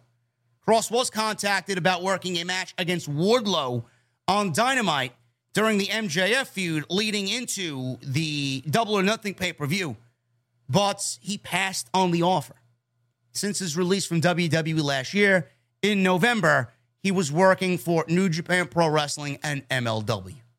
Now, while under NXT influence, under Triple H's guidance, Kross was booked as a top star, quickly got over with the fans because of his intimidating presence, Scarlett, the entrance, the ambiance, and everything. And he did that. The fucked up thing is, everybody gave Cross a hard time and unjustifiable in that criticism. Cross did that all in the pandemic. Cross never had that entrance in front of a live audience. He never really had that entrance in front of a live audience. So here we are now, Cross back in the WWE, Triple H leading the main roster. His boss is once again Triple H, who gave him basically everything under the sun to be a top-tier guy in this company. And now he's back in front of a full-fledged audience on a weekly television show on Friday night. I can only imagine how excited he's going to be. That's what people tend to forget. Cross did all of this in the middle of a fucking pandemic. He had no opportunity to show what he could do in front of a live audience. The only time they put him in front of a live audience is when they wanted to fucking dress him like Super Shredder and act him as a Ninja Turtle fucking villain. Ridiculous, one at that. I was expecting them to have cosplays of Bebop and Rocksteady come out side by side with Cross. Maybe send April O'Neil out there to fucking interview him. Ridiculous. Put this guy in a mask, put him in suspenders, give him a fucking gladiator outfit. This guy didn't need to be a fucking gladiator. He emitted a gladiator presence. In intensity. I don't get why they felt they needed to change it. I do get it, but I don't get it. So Cross getting a second chance is great. Vince McMahon repackaged him. He didn't get over. He was an embarrassment, and they released him. He didn't get the shit over that Vince McMahon gave him. I wonder why. Because it was shit. It was garbage. They didn't think so. Cross knew so. Imagine how hurt he felt. Imagine what that man was thinking going home, laying in the hotel room with his wife next to him. Honey, I don't know what the fuck is going on. The fuck did they put me in? Do you have any idea? I don't know, honey. They didn't even put me on TV. They gave me a dark match. I got injured, and that was it for me. I don't know. That was Cross and Scarlett on the main roster. Now, about this USA Network wanting a world title on Monday Night Raw. I'm glad we're talking about this now because this is something that's long overdue. This needs to change. How we get there, I don't know. Normally, I'm good at this. I booked this with Seth Rollins. We shouldn't even be talking about this shit. We shouldn't even be talking about Cross. None of this should even be a fucking problem. We shouldn't even be talking about Roman Reigns holding both world championships. He did nothing with the WWE title. In fact, the WWE title is fucking losing value day by day. Roman Reigns holds it. Seth Rollins should have won Money in the Bank. Should have won Money in the Bank. No doubt about it. Seth Rollins should be Mr. Money in the Bank.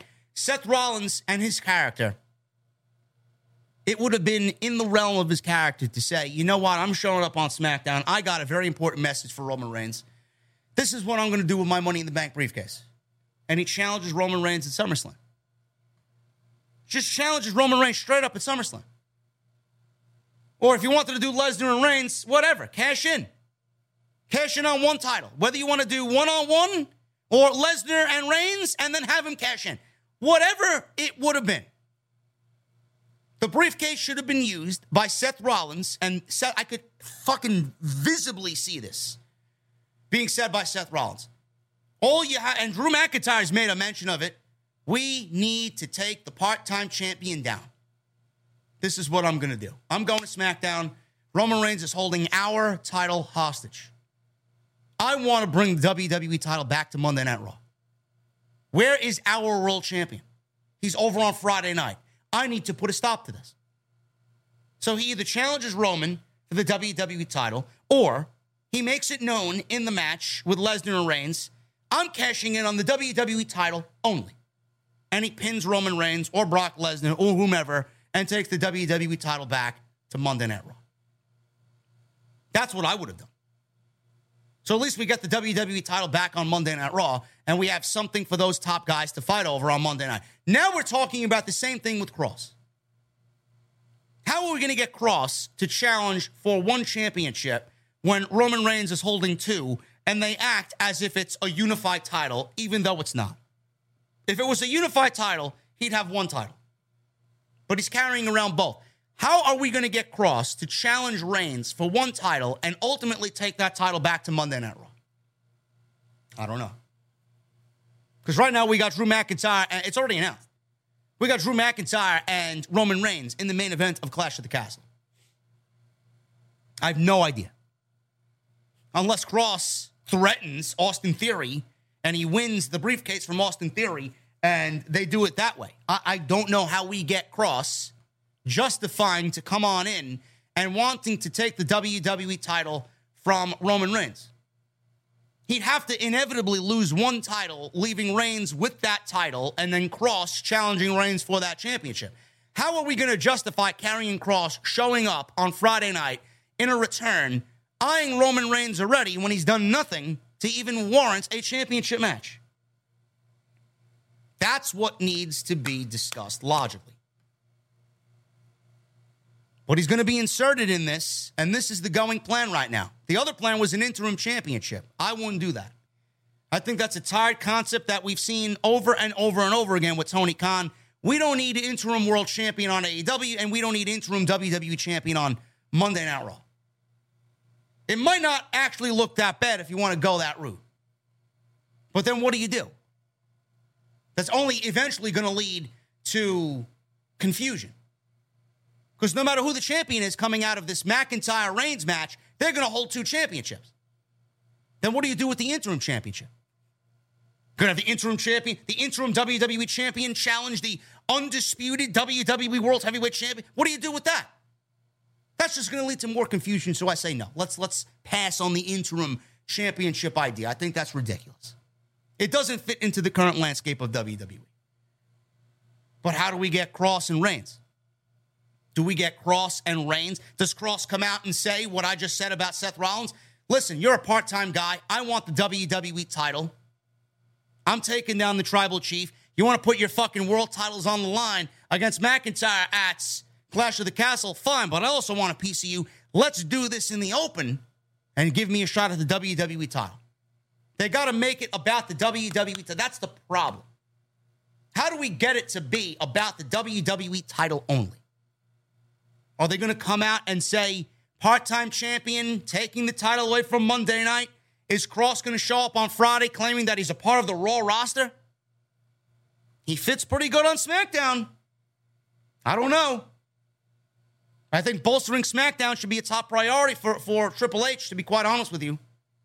So that's going to be the problem there. How we make it about the WWE title and how we get one title off of Roman when they've done nothing but make it about both.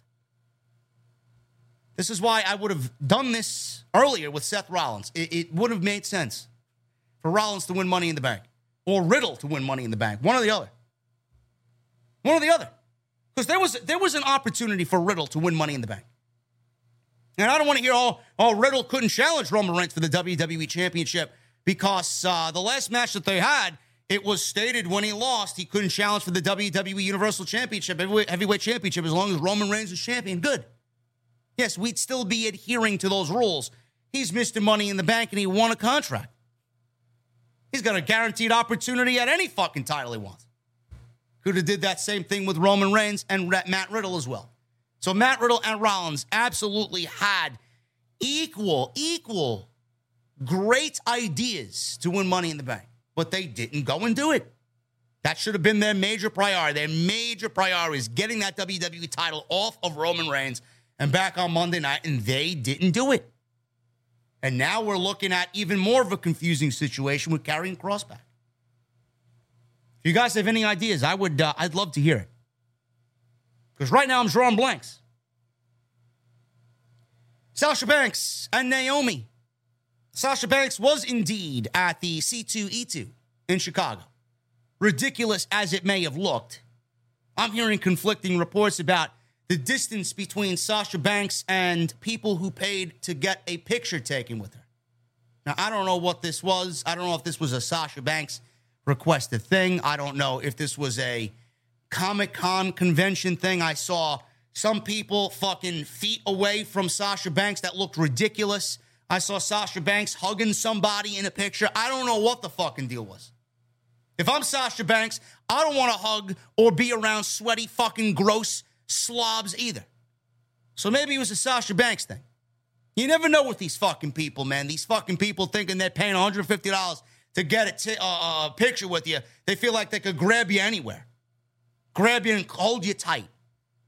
Maybe Sasha feels a little bit more comfortable with the females. I don't know. But some of those pictures look ridiculous. Karrion Kross will cost Drew the title match. I don't know. I don't know how we get... I mean, it still doesn't answer the question, bro. It doesn't answer the question about how we get the WWE title off of Roman Reigns. But Sasha Banks, man, the pictures from the C2E2 look ridiculous. But the latest on Sasha Banks and Naomi and returning to the WWE, Meltzer and Alvarez talked about this on The Observer, and WrestlingNews.co reported this, that Naomi and Banks reached an agreement to return to WWE, and Brian Alvarez confirmed the on the Wrestling Observer Live that he heard the same thing from a source. He says, and I quote, I am not 100% confirming this, but since everybody's asking about it, I do have one source who is saying, yes, Sasha Banks and Naomi have made a deal to return. So we'll know more, I'm sure, when it becomes available. But I'll just say I think it's true. I'm pretty sure, but I can't say 100%. Now, WrestlingNews.co said that the Banks and Naomi return is indeed imminent. So, I'm here to tell you that I do think that they're back. I said this about Punk when he showed up in AEW. Oh, how do you know? How do you know? I had people reaching out to my Instagram. How could you go out there and speak falsities like that? You're just speaking lies. You don't know anything. Yes, I do. Yes, I do. CM Punk showed up, and CM Punk I knew was signed with the WWE months before it happened. Same thing with Bryan Danielson. Every report that came out, I believed Danielson was signed, sealed, and delivered. Sasha Banks and Naomi are going to tell you the same thing. Sasha Banks and Naomi will be back in the WWE. We may see them as early as Friday on SmackDown. We may see them on Monday. No better way to kick off a women's tag team tournament than with the old former champions, right? I don't know what Triple H has in store, but this could absolutely be. Now, I could take it as something possibly going to happen, or it could be nothing. I tweeted that Monday's Raw, with the beginning of this women's tag team title tournament, this could be the opportunity we see Sasha Banks and Naomi return to the WWE. A former WWE employee liked my tweet on Friday when I tweeted about this women's tag team tournament announcement. Road Dogg liked my tweet and liked my tweet about Sasha Banks and Naomi possibly returning during this tournament. Why would he like that if it wasn't true? Maybe he wants the same thing as we all do. Or maybe he knows something that isn't readily available out there, and he's trying to tell us all something by liking my tweet. I don't know. But I don't need Road Dogg to like my tweets, even though I appreciate Road Dogg. I think Sasha Banks and Naomi are coming back to the WWE, and it's going to be during this tournament. That's what I think. Who Triple H gets for this tournament, I don't know. Trish and Lita, the Bellas. We could be seeing Triple H dip into the Legends pool for this tournament because there really isn't much going right now as far as women's tag team division. We could see Toxic Attraction brought up. We could see some NXT teams get some spotlight on the main roster to give them a test run. I don't know. Now, I know Shayna Baszler was getting a women's championship match against Liv Morgan. I even pitched Shayna and Ronda being a tag team, which I do think will end up being the case at some point. I do think it's time to pair Shayna and Ronda if this is Ronda's last hoorah in the WWE. I would love them to win the tournament. I really would. But I don't see that happening if Shayna is getting a world championship match against Liv Morgan. But I do think Sasha Banks and Naomi are coming back to the WWE, and I am pretty confident in that. But no other news is available. I've seen people say, oh, Sasha Banks tweeted and broke her silence. I'd be the first person to go live or give you an update on an extra or something if I thought it was pertinent information. That's what the news is. She finally tweeted about herself. And then she deleted the tweet promoting the C2E2 shit. She was in some celebrity football game and she deleted the tweet about that too. Or she got pulled from the game. This is what people are making out to be news. This is not news. I need some solid information about it. Her leaving a fucking football game, a celebrity football game, or doing something with the NFL training camp, I believe it was the LA Rams possibly, or deleting a tweet about C2E2. I'm going to need more solid information about that. That's nothing. That's the shit that gets fucking wrestle geeks excited. And they got to put out 6 videos in regards to that story. Give me a break. Tony Khan. I mentioned Tony Khan here because Tony Khan this week says he's concerned now more than ever about a WWE, AEW jumping ship, meaning AEW stars jumping to WWE. He spoke to Sports Grid. Tony Khan discussed the recent changes in WWE now that Vince McMahon has resigned, and Stephanie McMahon and Nick Khan, CEOs, co-CEOs, and Triple H is now head of WWE's talent relations and creator. Khan stated it's going to change the competition, and he thinks it's a good thing, but knows AEW has a big fan base. Although new people are taking over Vince's position, he doesn't think it will be a bad thing for wrestling fans. And no, it's not. We got a good Raw, a decent SmackDown, and a great Dynamite. This is the first week I can honestly say we got a great week of pro wrestling with all 3 shows. Khan also discussed how the changes benefit wrestlers, giving them more leverage to negotiate between the 2 companies. Yeah, I think that's always been a concern, says Tony Khan, but now probably more so than ever, I imagine that great wrestlers are going to be in demand. Again, I think this is probably going to be good for the wrestling fans because that's one of the most exciting things about pro wrestling is free agency. Tony Khan also went on to say it's one of those things that is missing from the business for almost 2 decades rather, since WCW closed down. He called it one of the worst things to ever happen in pro wrestling with WCW closing down. I don't know how many times I could say this, and we talked about this on Wednesday with my partner Jesse on the Dynamite Post Show. This is only going to benefit us.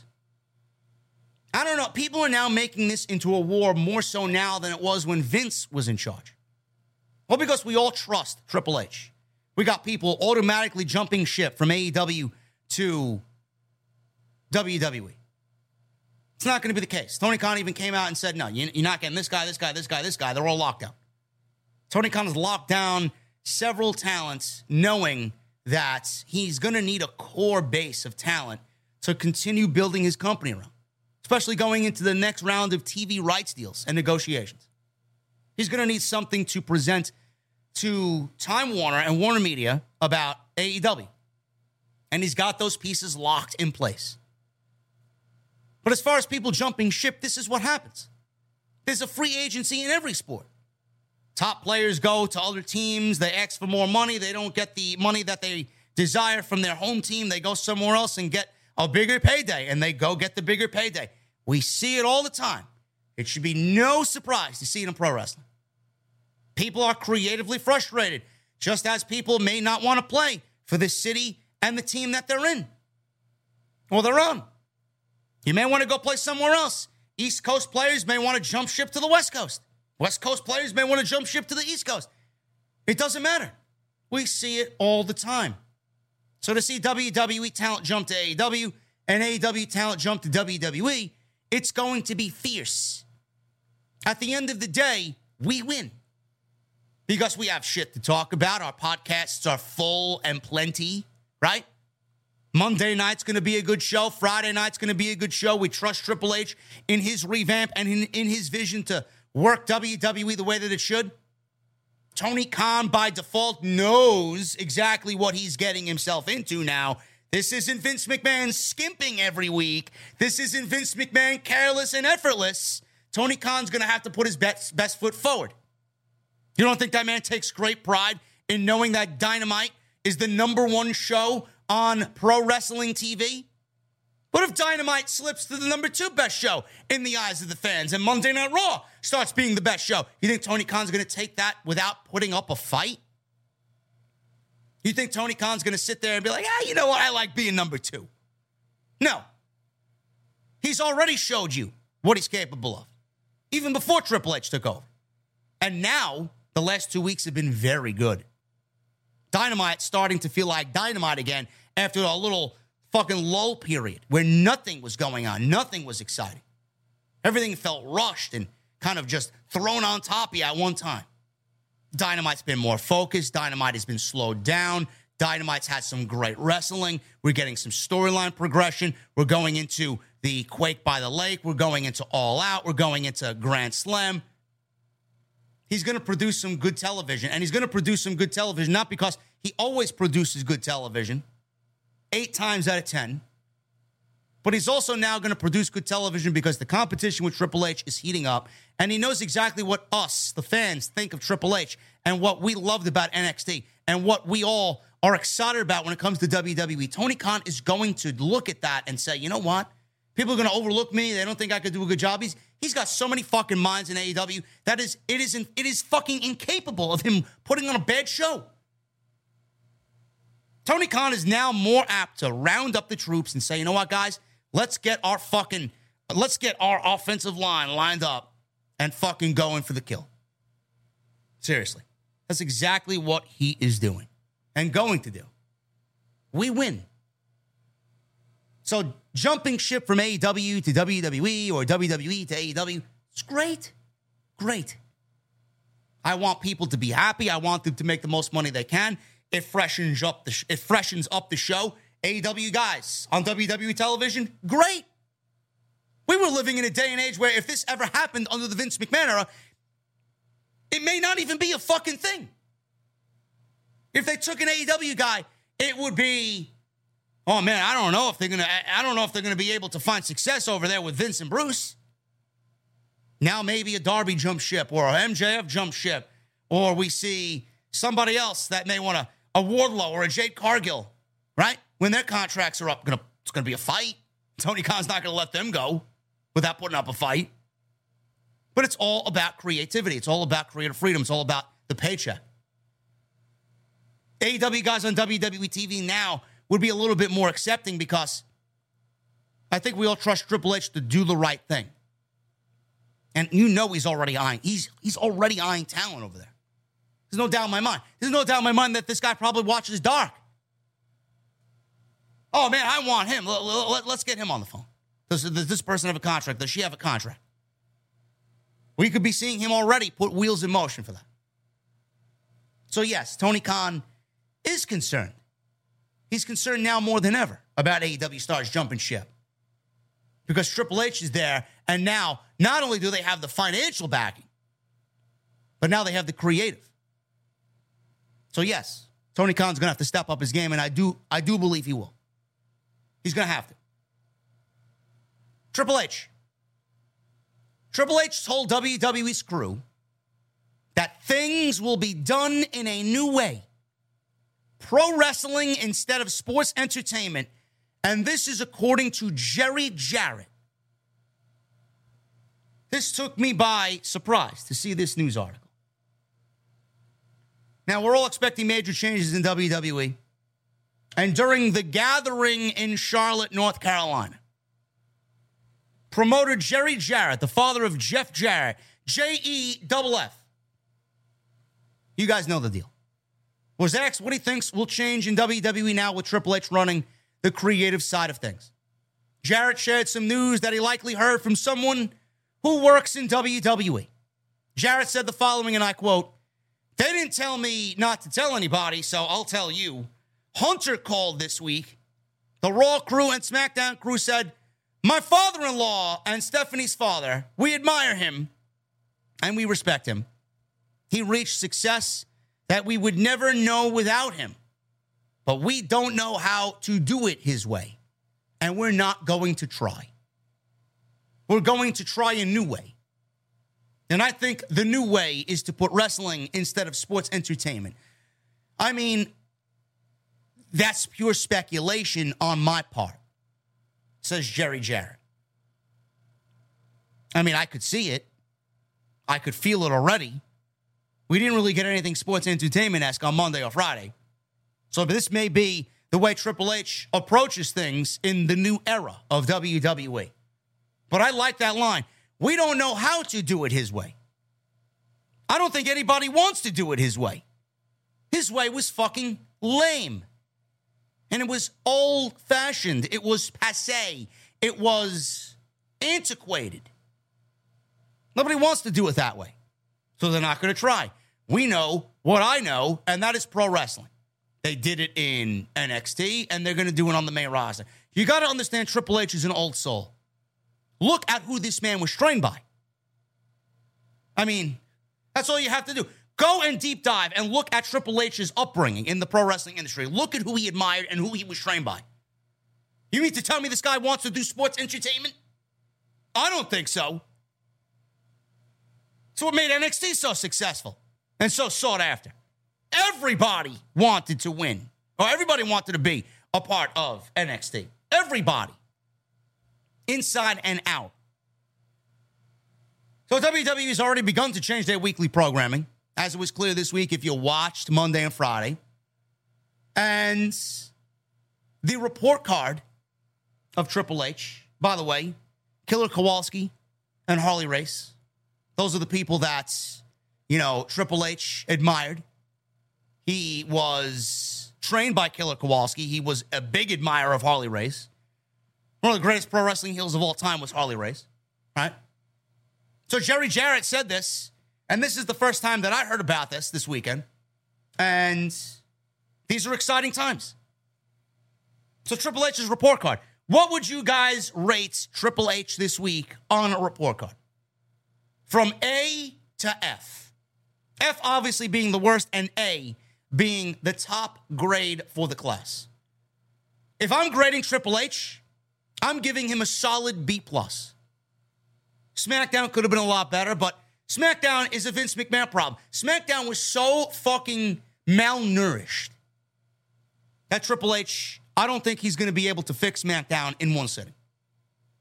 So if SmackDown felt largely the same with some minor changes, it's because Triple H inherited a mess, a chaotic one at that, from Vince McMahon. Monday Night Raw felt focused. Monday Night Raw felt like it had a plan of attack. Monday Night Raw felt like it was a train on the tracks that did not take a detour. They knew where they needed to go. They had a destination in mind, and that's where they went.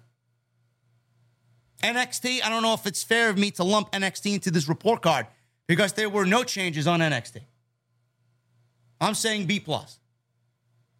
Now, if everybody's saying, oh, JD's positive, JD's too positive, I don't know if I could take this positive JD. I've had the biggest growth in my channel's history this month with Triple H taking over. Numbers are up to the best they've ever been. Oh, JD's too positive. You complained when I was negative, and now you're complaining I'm too positive. I can't be sitting here listening to this shit, man. It's either one or the other. You want me to be negative or you want me to be positive? Which one do you want? I don't get it. I've heard less from the haters about me hating on the product. Now they're complaining I'm too positive. Oh, JD's a bandwagon fan. I even got some of those comments bleeding into the fucking Twitter feed. Really? A bandwagon fan? Give me a fucking break. I've been watching this shit longer than most of you have been alive. I've called for Triple H taking over since the first day I seen NXT take off. You fucking kidding me? I asked for this day more so than anybody else in the entire community, but I'm being too positive. Good. It's about time we all share in the positivity about WWE programming. We all want to be happy about what we watch. None of us want to be negative, believe it or not. None of us. So that excuse is not going to be valid anymore. I'm going to have to ask you to get the fuck out. JD's too positive. Not going to work around these parts. You complained I was negative. Now I'm too fucking positive? Fuck off and suck my dick. What changed? I had people telling me, oh, there's no change. JD's a Papa H dick rider. How could I be a Tony Khan dick rider and a Papa H dick rider in the same week? It's physically impossible. Seriously. I can't be a Tony Khan shill and a Triple H shill. One or the other. Which one is it? What changed? That's why I'm here. NXT history. The history of NXT was brought up on multiple occasions this week. Multiple occasions. Tommaso Ciampa, he was called one of the best NXT champions of all time. Former NXT champion. 2-time. Then we got Shayna Baszler, former NXT women's champion. Ludwig Kaiser, former NXT tag team champion. 3 weeks ago when Vince McMahon was in charge, NXT was one of the banned words. Their prior history on NXT was never mentioned, would never be mentioned. It got mentioned in 3 different occasions on this week's television. And I love it because where the fuck did these people come from? So long we've been operating as NXT is just, oh my God, where the fuck is NXT? It happened on planet fucking Zupton. You fucking kidding me? NXT was a WWE brand. Where the fuck did these guys come from? What were their accolades before they made the main roster? NXT Tag Team Champion, NXT Women's Champion, NXT World Champion. So their prior accolades were mentioned on television. Great! Wow, man, bringing importance to what they did previously. Who would have thought? Championships were cited on television by commentary. Like I said 3 weeks ago when Vince is in charge, none of this is even a talking point tonight. Focus on the United States title with a video package based on its history. Monday Night Raw doesn't have a world champion. Bobby Lashley is as big as a fucking brick house, and he could be a guy that leads the brand with a secondary championship. Being that the world championship doesn't show up on the show and Roman Reigns refuses to work Monday nights. All they did was put together a video package highlighting all the great superstars that held the United States Championship, brought prestige to the United States Championship. Triple H, in one video package, brought more spotlight to the United States title than Vince McMahon did in 10 fucking years. 10 years. He made it the focus of the show. 2 triple threat matches. The winners of those triple threat matches face off in a one-on-one match, and the United States Championship match happens the following week. The United States title was given 3 matches on Monday night. And we're getting the title match on Monday with Ciampa and Bobby Lashley. When was the last time Vince McMahon did anything along those lines with the United States or Intercontinental title? As soon as Triple H got to SmackDown, there was immediate Intercontinental Championship focus. Gunther versus Shinsuke. Title match with Gunther next week. If Nakamura beat Kaiser. Which he did. Second week in. Intercontinental title getting a match on SmackDown. And if you don't think that those guys are getting 15 plus minutes, I don't think you know Triple H all that well. Love it. It was more relaxed when it came to promos for talent that have seniority.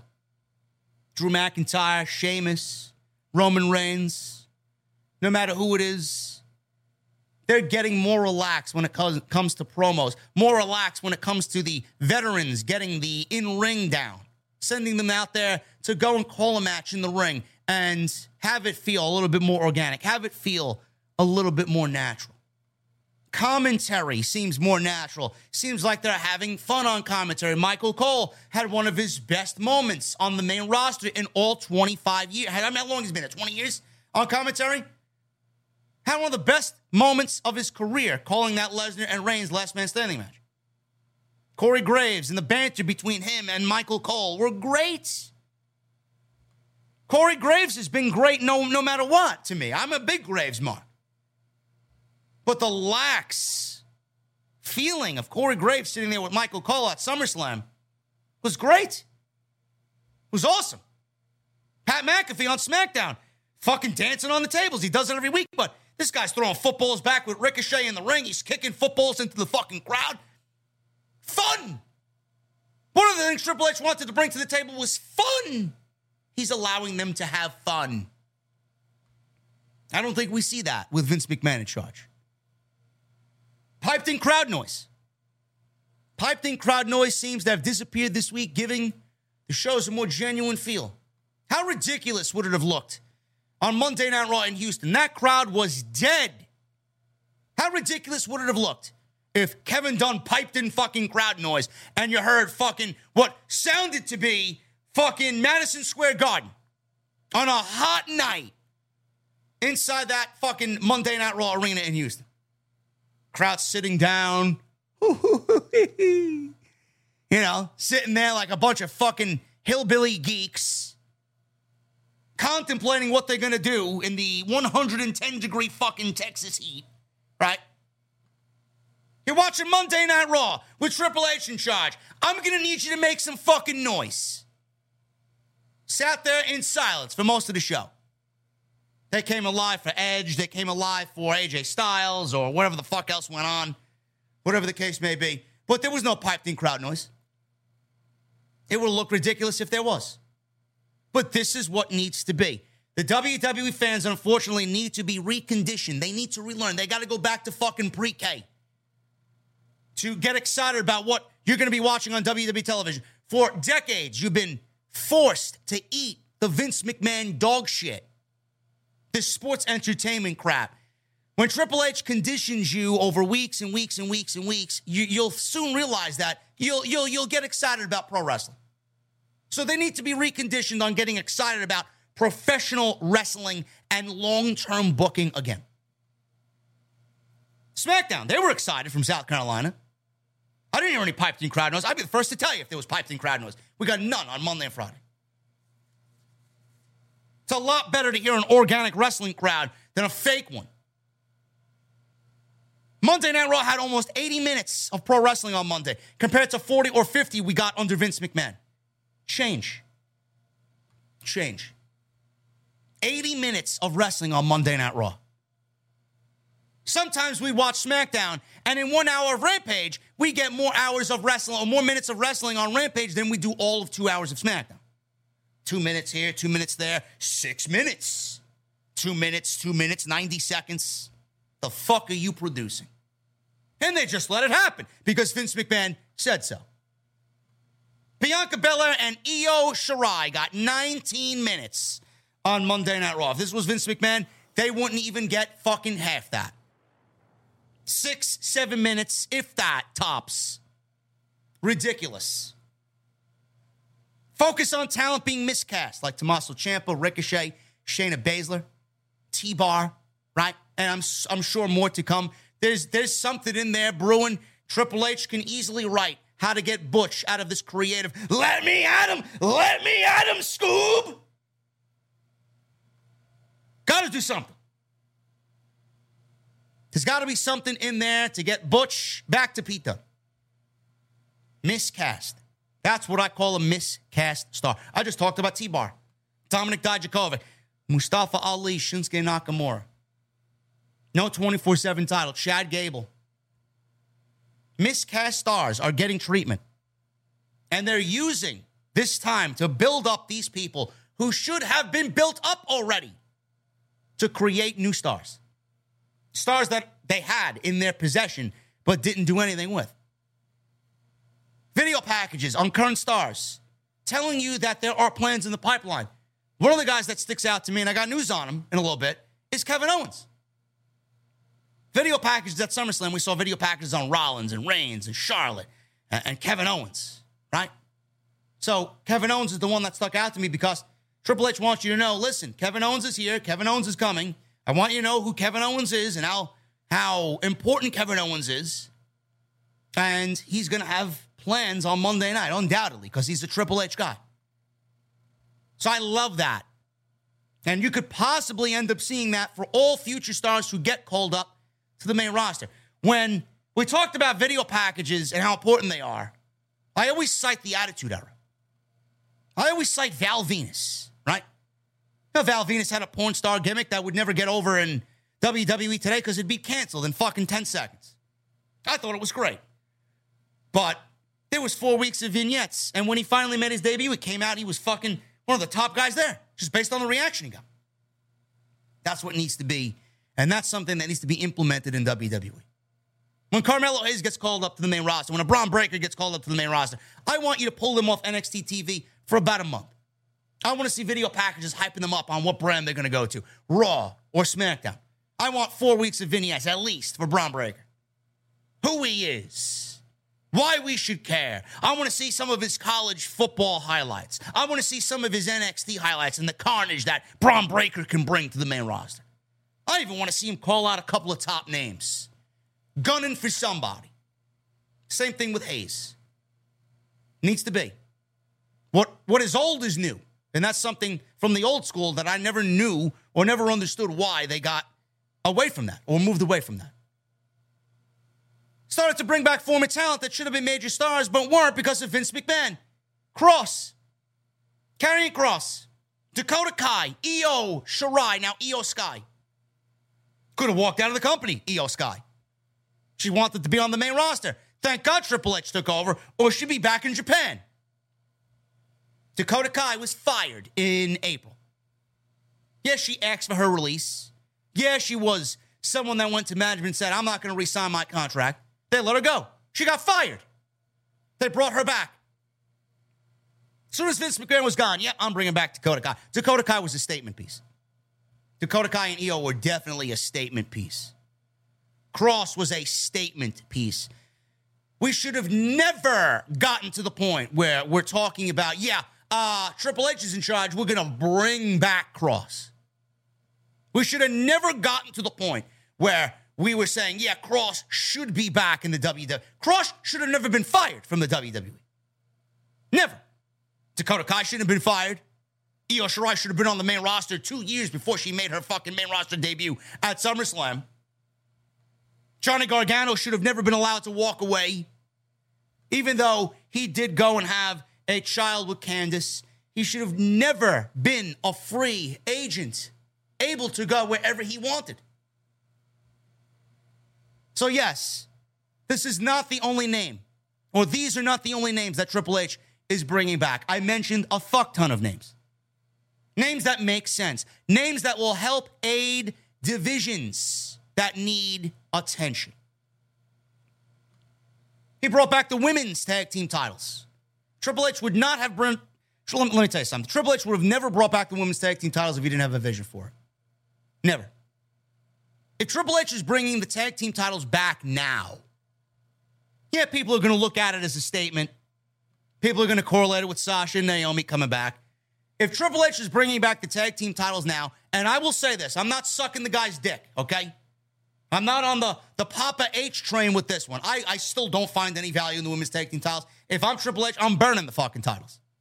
We don't need women's tag team titles. We don't need them in NXT. We don't need them on the main roster. I am against the women's tag team titles. But I will say that if Triple H is bringing them back, he's got a plan for it. And if he's bringing them back this soon, he has a plan for it. Otherwise, he wouldn't be on television. It's probably the fucking first thing that he was thinking about. How can we get these tag team titles back on WWE? He probably sat up in the wee hours of the morning while Stephanie was fucking snoring in bed, contemplating and coming up with plans about how to bring the women's tag team titles back. Probably going back and forth with Sasha Banks on Instagram. You ready to come back? I got this plan. Let's talk about it. Overnight, fixed the Raw Women's division with the introduction of Io Sky, Dakota Kai, and Bayley. Overnight. The Raw Women's division under Vince McMahon's leadership was a fucking disaster. Right after SummerSlam, this was before Becky Lynch got hurt, Io Shirai, Dakota Kai, Bayley, that's 3, Becky Lynch, and Bianca Belair. Look at the 5 women that were in that ring during that segment. And Alexa Bliss, Asuka, Rhea Ripley. Look at that division. That's 8 women. 8 women. Then you got Doudrop. I wish we get Piper Niven back. Nikki Cross, right? We need her back. Triple H wants to rework those 2. The division could be fucking great. But look at the 8. Look at the 8 that I talked about. That is a fucking absolute beast division.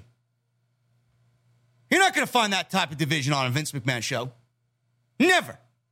And he's not done. SmackDown needs more love than Monday Night Raw does, but I'm confident that he's going to, when the draft happens, I'm confident that he's going to level things out. Because Monday Night Raw's women's division is looking a little too heavy-handed over SmackDown. those are the things that Triple H changed. That is your Triple H report card. If you guys have any other things that you noticed that you felt were different, or you felt Triple H changed that I might have missed, you let me know in the live stream chat, and you let me know in the comment section. That is a great first week for Triple H and WWE. If you're not excited about any of this shit, get the fuck out. Love it. Let's check the chat, guys. I appreciate you hanging out with me. We are rolling right along here, man. We're rolling right along here. We got 3,100 in the venue. Oh, my goodness. 13 new members. Holy shit. We blew away the minimum. You know what the new minimum now is, right? 2,000 minimum.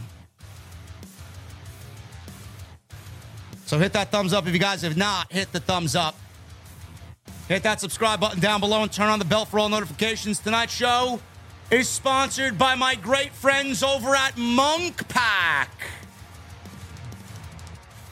The link is pinned in the comments section. You're going to hit that link and use code SCRIPTS at checkout for 20% off your first order. This episode of Off the Script is brought to you by Monk Pack. Monk Pack offers low-sugar, keto-friendly bars, which are plant-based, gluten-free, and non-GMO. They are the perfect snack for anyone who's trying to eat better or cut back on sugar and carbs without sacrificing the taste.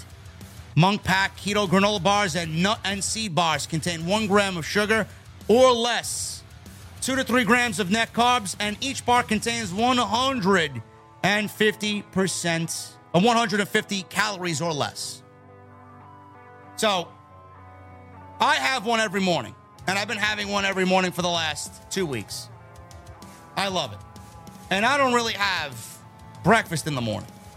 And when I need a to-go snack, whether I'm going out food shopping or I need to record an off-the-script extra in the afternoon, I need some energy to get myself going, Monk Pack has got me covered, man. My favorite, sea salt dark chocolate. I'm a big dark chocolate guy, and they got me covered with that one. Other flavors include cocoa chip and caramel sea salt. Coconut cocoa chip, I'm sorry. Coconut cocoa chip and caramel sea salt. They're perfect for a quick breakfast, a snack in between videos, or as a guilt-free, decadent dessert. By shopping online, you can always have your snack drawer stocked and have Monk Pack delivered right to your door. Love it. Get 20% off your first purchase of any Monk Pack product by visiting monkpack.com or use the link that I provided in the live stream chat and link down below in the description. So click that link, code SCRIPT at checkout, 20% off. And I want to thank Monk Pack for sponsoring the show tonight right here on OTS. Let's get into the weekly news and rumors, ladies and gentlemen. We got a little bit more to go on this major episode of Off the Script. Ronda Rousey was suspended on Friday Night SmackDown. That was the big story on SmackDown, the absence of Ronda Rousey. WWE found a new challenger for Liv Morgan at Clash of the Castle, not named Ronda Rousey or Charlotte Flair, which took a lot of people by surprise. WWE booked a rematch between Ronda and Liv Morgan at SummerSlam. Morgan won the title in July at Money in the Bank, pinned Ronda again in a fuck finish. The match ended in controversial fashion when Ronda tapped out Morgan seconds before the referee counted 3 as Rousey's shoulders were pinned to the mat. So Morgan tapped out in the armbar, but the referee didn't see her tap out and opted to count Ronda Rousey's shoulders down for the mat instead. The referee gave Morgan the win, which led to Rousey turning heel by attacking Morgan and the referee after the match. WWE has announced a storyline suspension for Ronda Rousey following her attack on referee Dan Engler at SummerSlam. Dave Meltzer did note that Rousey is booked for Clash of the Castle on September 3rd. She's not going to be out that long. She's booked on the Cardiff show, so she's going to be unsuspended at least before. I don't know when she comes back. She'll be out for I don't know how long, but it's not going to be a month. Put it that way because she's got to be back for the pay-per-view. I do think she helps Liv Morgan lose the match, or I should say help Shayna Baszler win the match, or aids in Liv Morgan losing the match. And I think Shayna Baszler is going to become the new SmackDown Women's Champion. I do. I think that's the right way to go. Speaking of Liv Morgan, fans turned on Liv Morgan on SmackDown, which was hilarious to see. SmackDown and Liv Morgan, man. Let's talk about that. Morgan talked about retaining her title during her match with Ronda Rousey at SummerSlam on SmackDown in a promo segment with Kayla Braxton. But fans seemed to turn against her. There were audible boos heard during the segment. So this is a complete 180 from the reactions that she was getting throughout most of the year leading up to her big title win.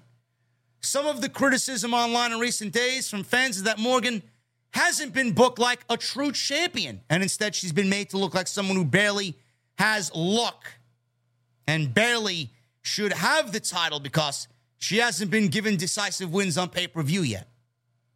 Now, I don't know if Triple H is going to kind of angle this in a way where he adjusts the booking of Liv Morgan. So Rhea Ripley, she's a heel and she's on Raw in Judgment Day.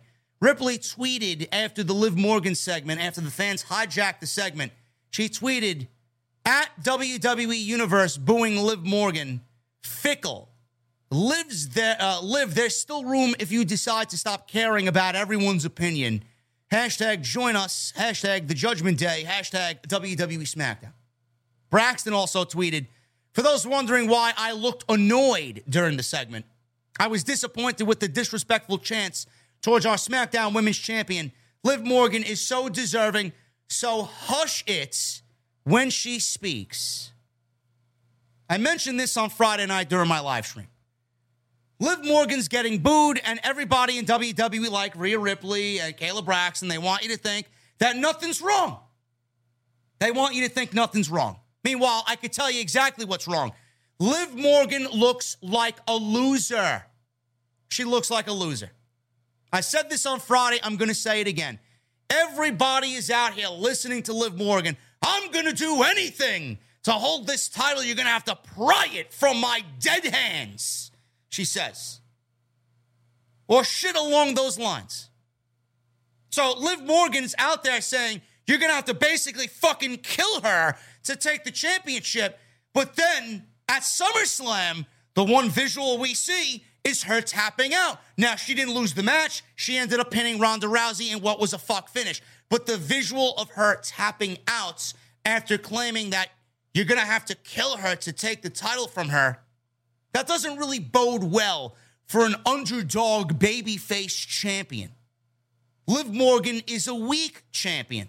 Liv Morgan is a bullshit artist. Liv Morgan is a liar. So the fans turning on Liv Morgan should come as no surprise to everybody because WWE's booking of Liv Morgan has been absolute dog shit.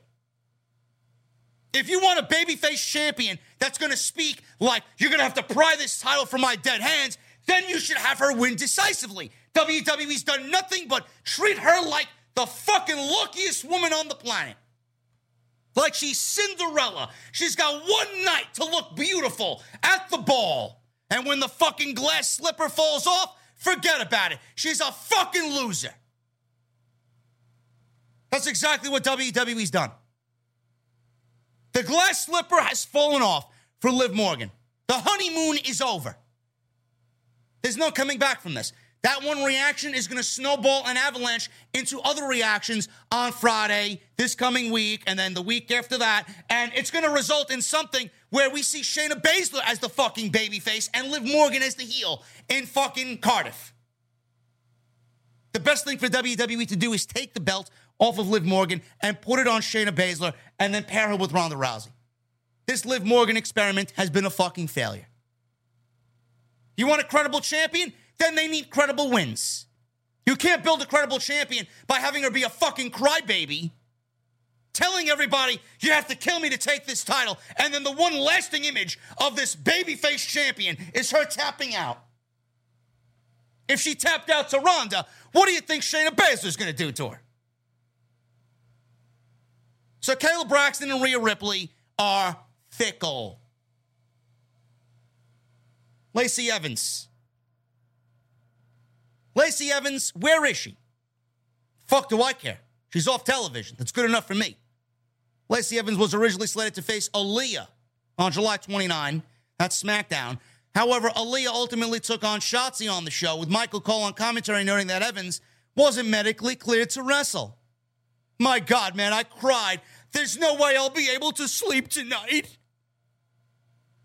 Fightful Select is reporting that there are no immediate plans for Lacey Evans on Friday Night SmackDown.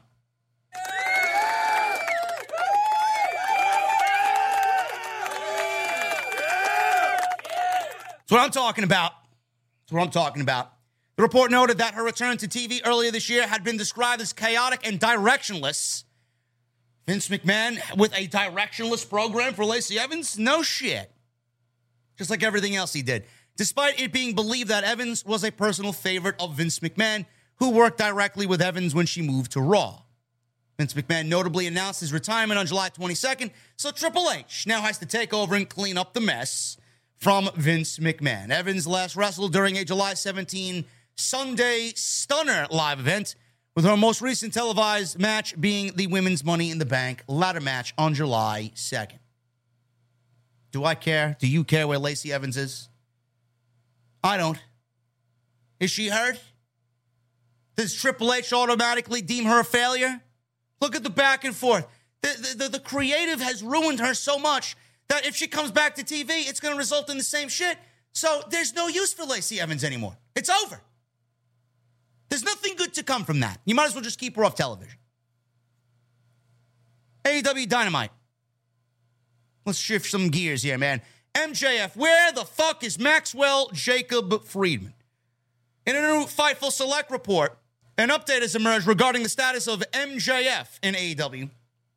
According to the report, there's not a single AEW talent or staff member that would admit to having heard from him since the pipe bomb promo, including plenty of people who are close to him who have noted he has not communicated with them whatsoever.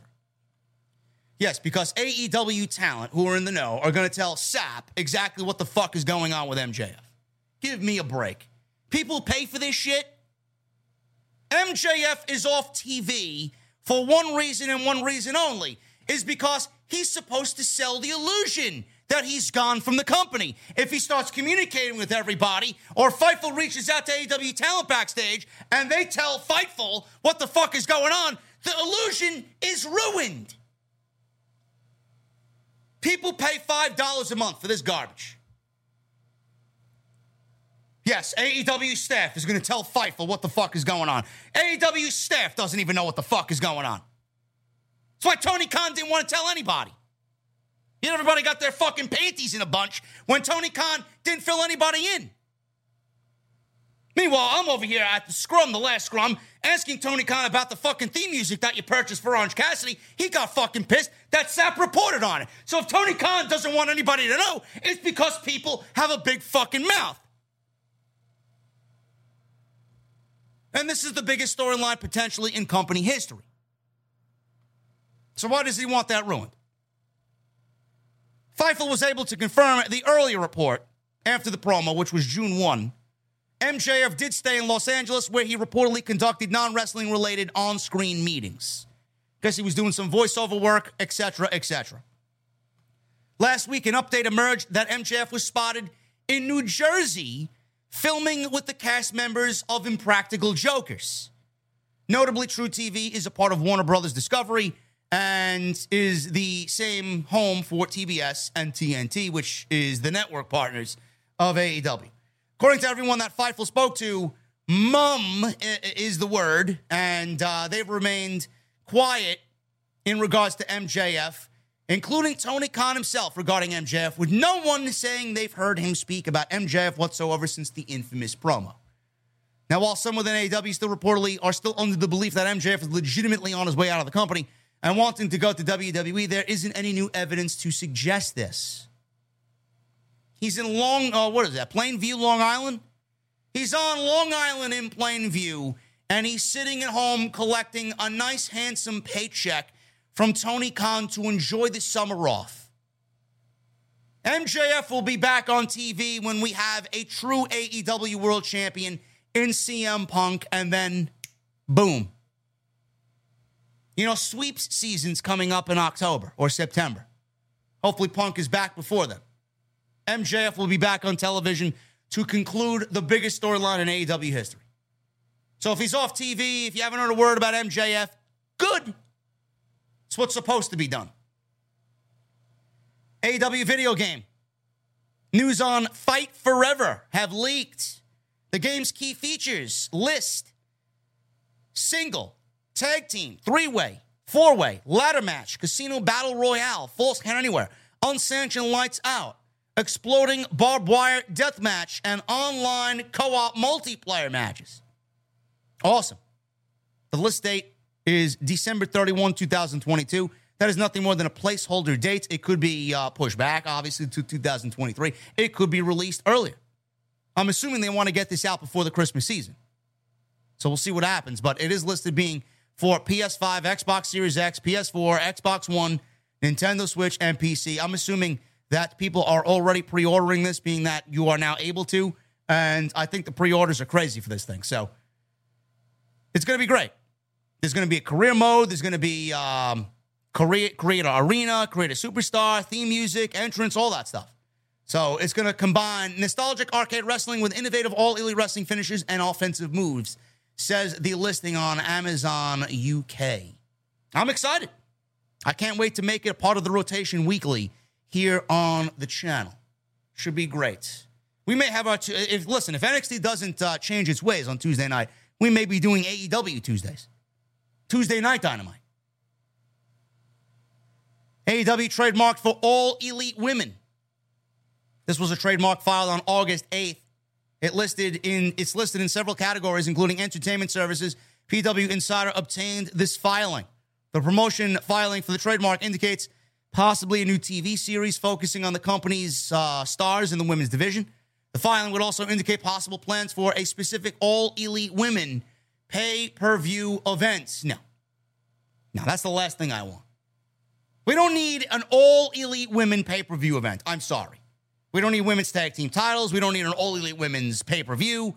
Let's get the division the way it needs to be. And then when we built up a solid division and a full division, then we can talk about potential show and a fucking tag team title. We don't need that right now. We don't need that right now at all. Or it could be a reality series. It could be more like Total Bellas. We don't know.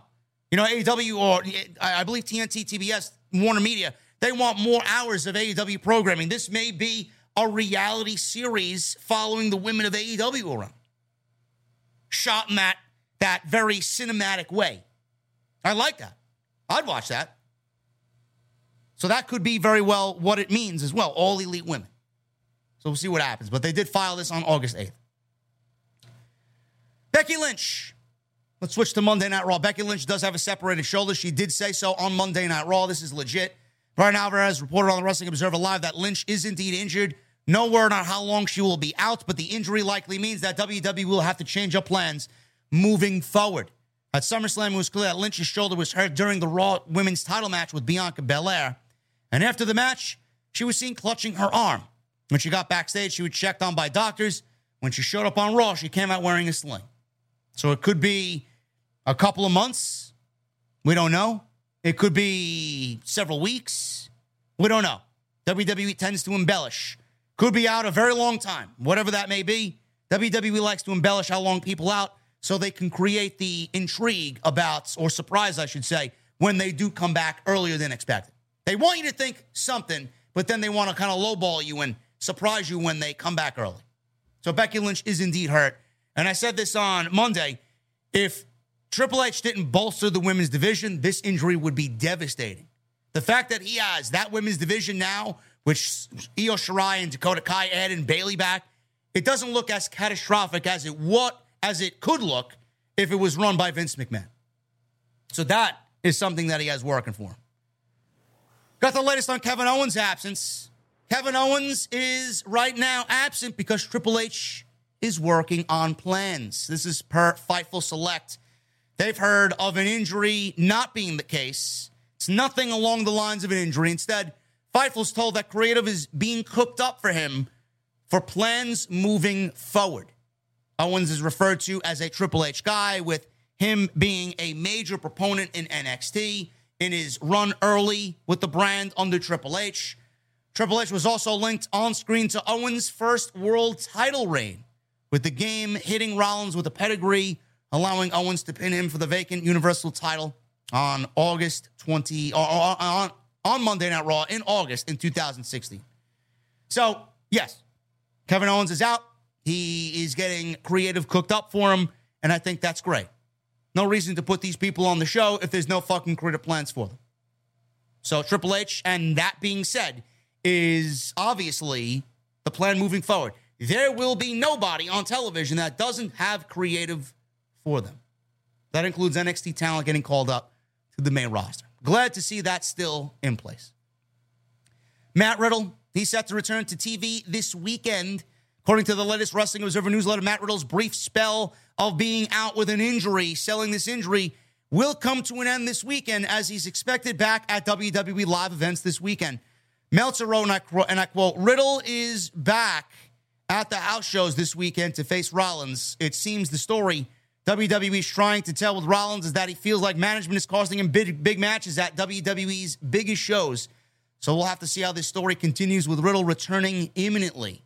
And that is going to be the match at Clash of the Castle. No doubt about it. Riddle versus Rollins in Cardiff. And finally, guys, we have backstage news on how last minute Bayley's new faction was put together. I don't give a shit how last minute it was put together. I'm just glad that it was put together. So Kai was on this Wednesday's episode of The Bump, this past Wednesday. So she said that her return happened at the last minute. PW Insider reported this week that although Bayley had been expected to be at SummerSlam before Triple H took over as head of creative, there were no concrete plans for her to appear on the show and no plans at all for her to be in a faction with Io Shirai and Dakota Kai. The report also added that Kai's deal to return was put together rather quickly and at the last minute. Kai didn't travel to Nashville until the night before and was hidden away from everyone backstage inside a bus. This report indicated that the plan to form the group happened after Triple H took over as head of creative on July 25th. Now, while on The Bump, Kai spoke about her return and noted that it all happened at the last minute. It's still unclear when Kai agreed to return to the company. She says, "You thought you'd seen the last of me, huh? It still feels like a whirlwind to me with everything that happened. It's all happened so last minute, too. To be talking with you guys right now is exciting. Everything that has happened since Saturday has been insane. It's all been crazy." Kai added that working with Bayley and Sky is something that she's wanted to do for years. Awesome. I mean, I don't have any problems with this, man. You know how I talked about this earlier in the week. I talked about this on Monday when they made their Monday night showcase. This wasn't even supposed to be a thing. This group was an idea brought to Vince McMahon's table, and he declined it. He says, I don't want anything to do with this. This is not what I want to do. So as soon as he was out, Triple H took over on July 25th. We saw this happen at SummerSlam legitimately on the 30th. So 5 days. 5 days he was in office, 5 days in creative, and he gave the women's division the boost it needed and took an idea that Vince said fuck no to overwhelming fucking praise. That's how out of touch Vince McMahon was with the product and its fans. Just go and listen to the reaction on social media about what Dakota Kai, Io Shirai, and Bayley created at SummerSlam on that Saturday. Look at the reaction. Everybody was excited about it and the future for women's pro wrestling. That is all you need to know how out of touch Vince McMahon was with his audience. Unbelievable. Love it, love it, love it. Guys, that's all I got as far as news is concerned. We are going to hit the super chats right now in just a second. Oh, my goodness, man. What a stream. Thank you guys for being here and being a part of this great show tonight. Make sure you guys hit that thumbs up. Can we get 2,000 likes, guys? I need 2,000 likes on today's OTS 439. Get those super chats in. It's last call. 15 new members tonight. Oh, my goodness.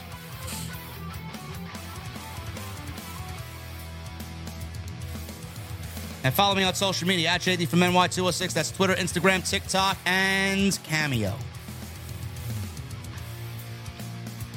Oh my goodness, man. Let me, I need to do my my allergy medicine, man. My allergies have been fucking killing me, bro.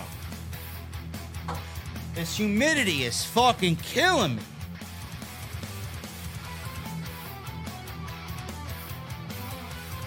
Who do we got here, man? Kirin of Darkness. Been a subscriber since your Survivor Series 2015 review. Your accomplishments and the growth of this channel is truly remarkable. Glad to be on the ride. Darkness, thank you so much with the $20 super chat. Vincent O'Connell with a $5 super chat. Cross is more relevant in 5 minutes on the main roster under Triple H than his entire stint under Vince and Bruce. OTS rules, JD. That's what happens when somebody doesn't book him to lose in 90 seconds as NXT champion against Jeff Hardy while being undefeated. Gotta love it. Very much looking forward to shaking Cross's hand at House of Glory, man.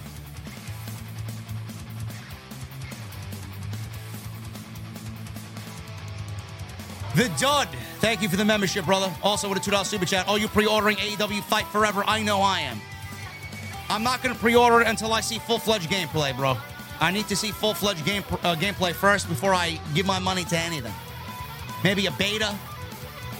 I usually order Call of Duty every year, man. I'm not pre-ordering Call of Duty this year until I actually play the fucking beta. Or I will not buy the game if the beta sucks.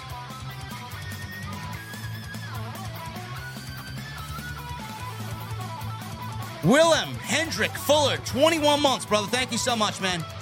I will always support you, my brother, he says.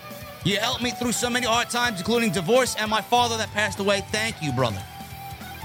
Willem, thank you so much, man. Nate Knight, I have no idea if Cross is still doing House of Glory, man. I texted management, nobody ever got back to me. That may be a bad sign. May be a bad sign, man.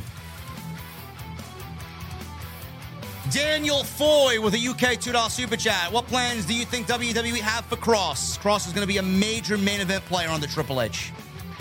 On what brand? It may be Monday Night Raw. I don't know. JC720 with a $10 super chat. He says, thank you with a YouTube Super Emoji Con. Thank you, JC. Corey Williams with a $1.99 super chat. And then a $9.99 Super Emoji Con saying thank you. The same Super Emoji Con that JC720 put out. Thank you, bro.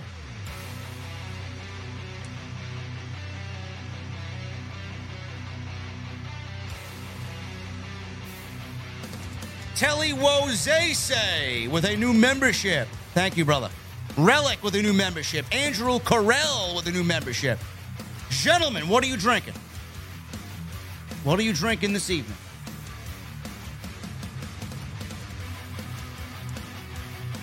Baby Shock, 4-month membership. Chris Bell with a 4-month membership.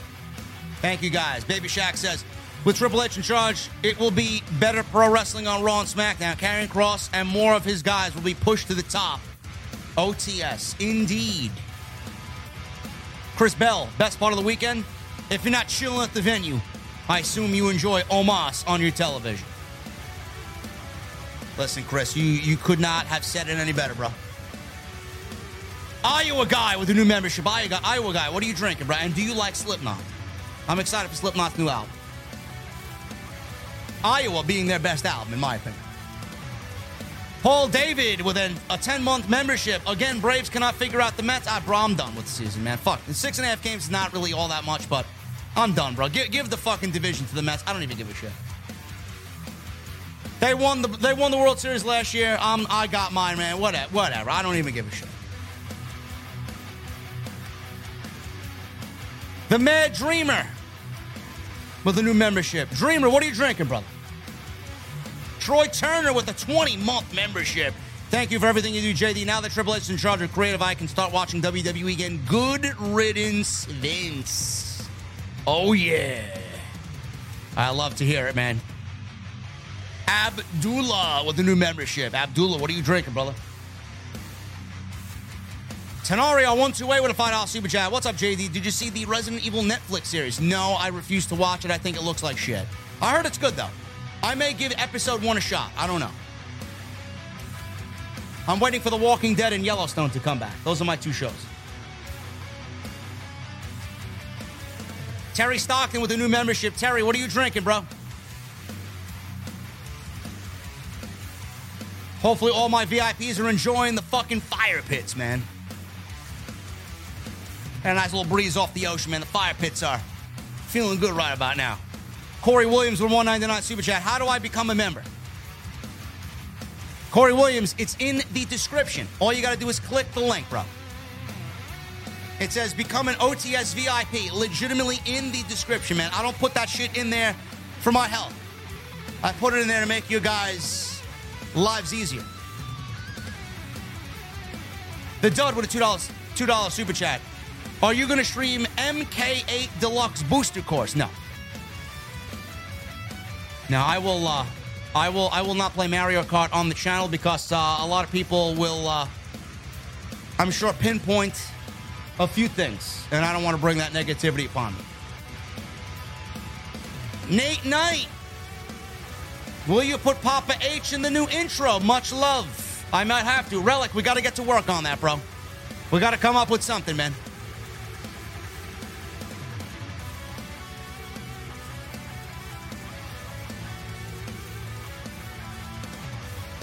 Why is Tony Khan and Triple H running his shows better than Vince McMahon and Bruce Pritchard on Monday, Friday, on Monday, Wednesday, and Friday night?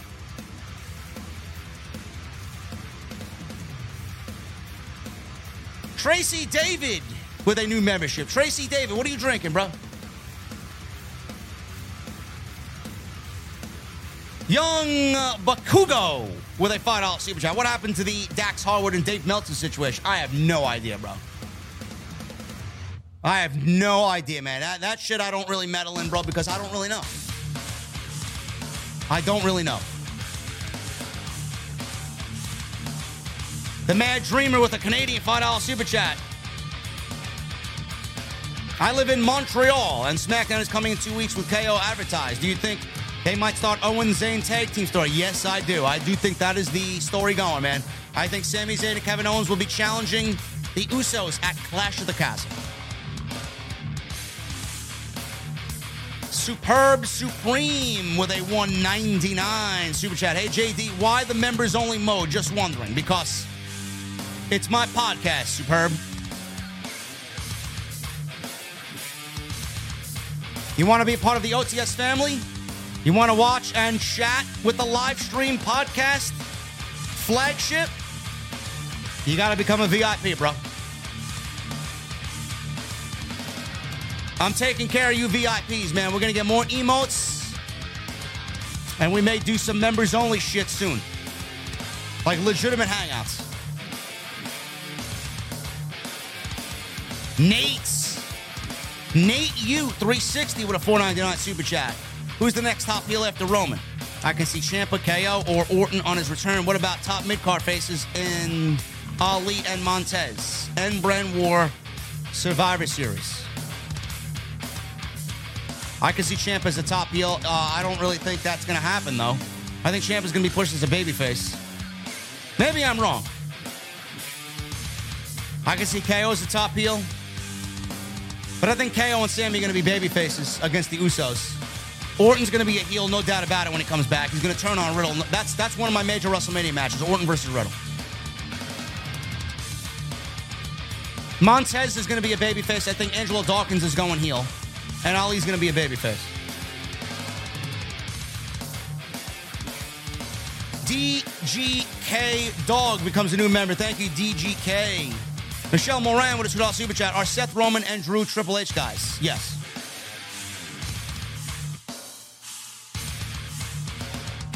Renato Alec with a $99.99 super chat. Thank you, Renato. shout out for the $100 super chat. JD, literally the hardest worker out here. Been watching you since 2015. It's amazing to see you go from working a job you hate to risking it all working for yourself. Proud of you. Brother, thank you so much again, man.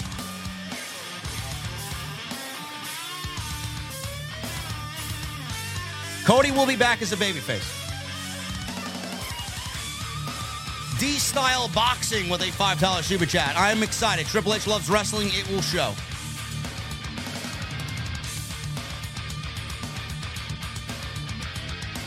Jason Barker with a $20 super chat. What's up, man? What do you think about the blessing or curse called the draft? Listen, man, I think Triple H is going to do the draft right this year. I think we're going to get a draft done the right way. It needs to be done that way. And then Jason Barker with a new membership. Brother, thank you so much for the 20 and your new membership, man. Awesome.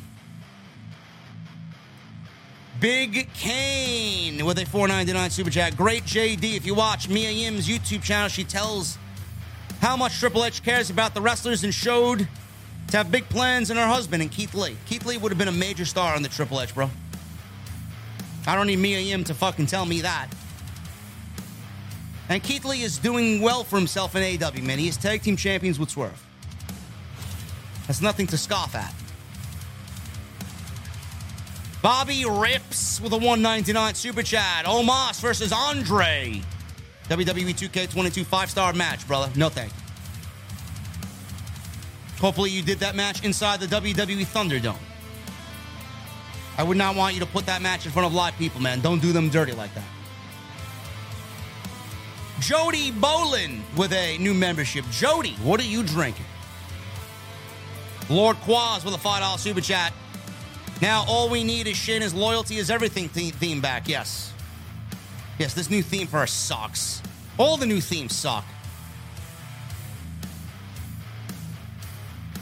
Elevated Poetry got my 2-month re-up today. You love to see it. I'm glad to hear it, brother. CJ Voorhees.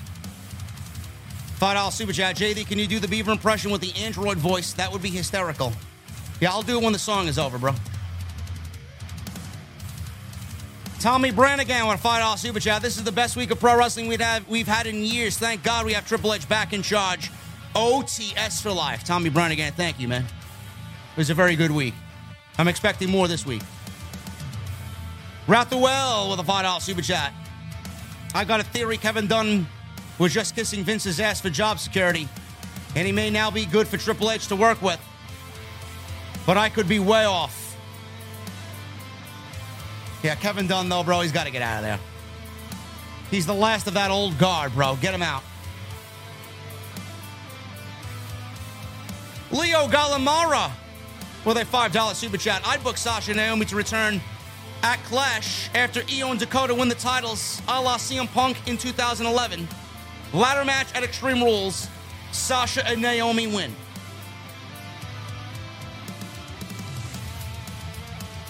Yeah, I don't know when they return, man. I don't know if they'll be a part of this tournament.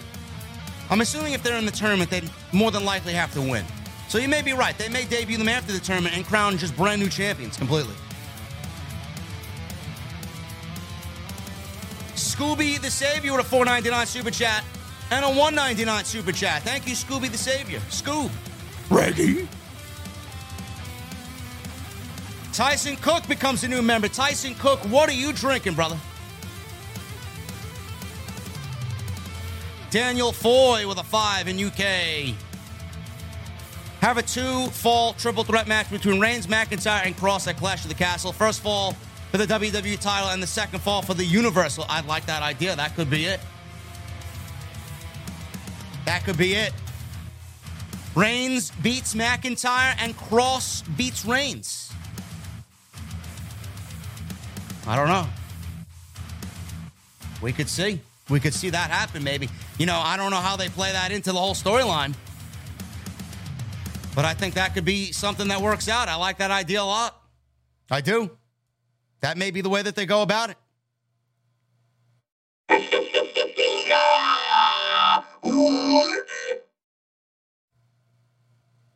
There you go, CJ. You wanted me to do the Beaver impression with the Android voice. There you go. There you go, bro. Hopefully that lived up to your wildest imaginations.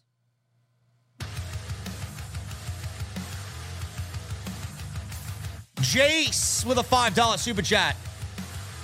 McIntyre beats Reigns at the pay-per-view, says he will stay on Raw and relinquish the Universal title, and Cross wins the title in a tournament.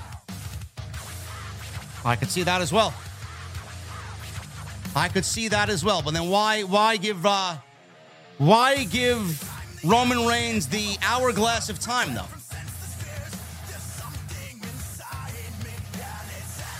Scarlett giving him the sands of time was a little bit more than just relinquishing the title, bro. Chris with a $9.99 super chat. Cross wins Money in the Bank from Theory. Cashes in a Clash at the Castle. Wins Universal title. McIntyre wins the Chamber in February. We could still get Roman versus Cody at WrestleMania. We also get Cross versus McIntyre at WrestleMania in 2023.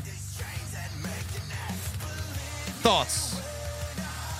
I don't like anything about that, bro. I don't like anything about that, brother.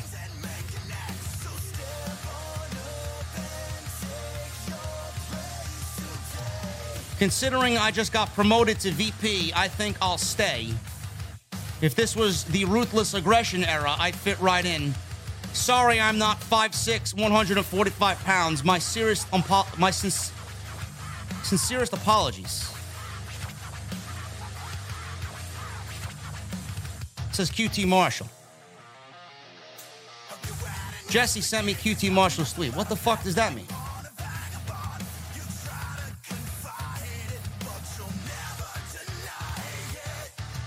Scooby the Savior. Reggie. Cross should beat Theory for the Money in the Bank briefcase. That seems to be the going theme here.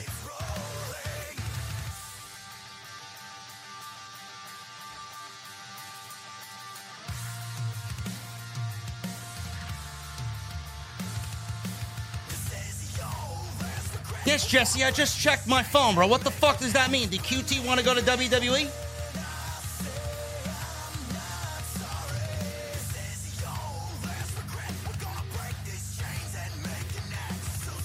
QT is now a vice president. Good for QT Marshall. Good for QT Marshall, man. Hopefully he lives up to being a vice president. Joey Clemenza with a 9-month membership. Joey, thank you so much for the re-up, bro.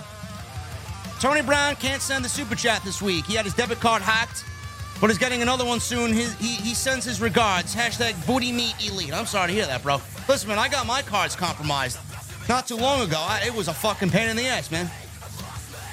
I understand his frustration. Lena Scorpio, $5 super chat. Sasha took a pic with Danhausen at C2E2 on Saturday, signing, and seems he was teasing us that AEW.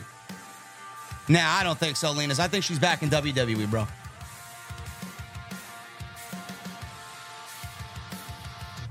Jerry Ramey with a 15-month membership. JD, your thoughts on Alter Bridge's Blackbird album? Their best album, period. Their best album and their best song. D. Henry with a $2 super chat. Thoughts on grunge music? Hate it. Horatia with a $10 Canadian. Not trying to spread hate, but the person who tweeted about Sasha Banks and plastic surgery is a prick. Anyway, JD, you've held me down through many stressful times. You a homie for life, says Horatia. Brother, thank you so much, man. I'm glad I could help you. Yes, Brad Shepard is, listen, man, Brad Shepard's never said anything bad about me, so there's no reason for me to shit on Brad Shepard, but a little questionable as far as him not realizing that Sasha Banks was wearing just a really, really not flattering makeup, look to her. She's still, listen, Sasha Banks still looks great. I don't give a shit what the fuck she puts on. I'd be more concerned about the distance between fucking people taking a picture with Sasha. That's what I would be concerned with. Who pays for $150 for a picture to stand fucking 6 feet away from somebody? Joseph King with a $5 super chat. How would you book the Switchblade in WWE? Would you keep him the same or slightly tweak him? I change nothing about Switchblade. Nothing. Eric Newton with a $10 super chat. I'm excited for Triple H's vision. The one thing that makes me nervous is Vince still has majority shares in WWE. I will enjoy what Triple H does, but I'm very wary of Vince.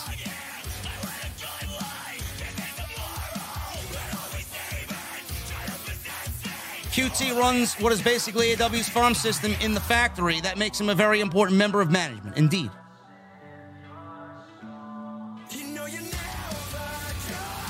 Kelly with a $4.99 super chat. And Eric, I do not blame you for feeling that way, Eric. There's a lot of people that feel your same way. Kelly with a $4.99 super chat. Last week, Raw and SmackDown episodes on the Triple H was a flawless victory. Cross versus Wyatt. Book it, Shao Kahn. I mean, Triple H. Cheers, JD. Get some rest. Thank you, Kelly. Thank you, Kelly. Eric Newton with another $10 super chat. I think some good opponents for Wardlow would be Brian Cage, Powerhouse Hobbs, and Miro. I agree. Miro, definitely. Powerhouse Hobbs, definitely. Renato Alec with another $49.99 super chat. Oh, my goodness. Everyone, let's get together. Donate anything you can. Unlike others in the IWC, JD actually puts back into the show. Visuals, better equipment. Let's make JD the richest in the IWC. Renato, thank you, brother. Listen, man, you guys don't have to do anything. I'm just glad you're here, bro. And thank you for the 50 bomb, brother. Brandon Hudgens with a new membership. Brandon, what are you drinking, bro? DGK Dog with a $4.99 super chat. Thoughts on Becky Lynch calling Triple H at the helm of the ship? Phenomenal. I see no lies detected there. Swaggios 14 becomes a new membership. A new member. Thank you, Swaggios. Kal-El with a $5 super chat. Do you see any forbidden doors opening between AEW and WWE in the future, bro? Mustangs rule. Yes, I do. If there's a forbidden door between both companies, it's because of Triple H. Shakoy with a $2 super chat. Should TK and Triple H have a crossover event? Yes. I think they will. Soundwave 80s with a $9.99 super chat. Do you think Triple H will redesign the main WWE titles? No. WWE likes that logo up front and visible, man. It ain't going anywhere. The Mad Dreamer with a 5 in Canadian. I had to choose between SmackDown and Ramstein. I chose Ramstein. What will you choose? I'd probably choose SmackDown, bro. I don't like Ramstein. I'm not a fan of of his music. Sinister with the $2 super chat. Did you talk to a YouTube geek about gifted members? I have not, Sinister. I have not talked about it yet, bro. I got to do that this week. No doubt about it. And Kal-El, actually, we're not going to play that song. We got this one here.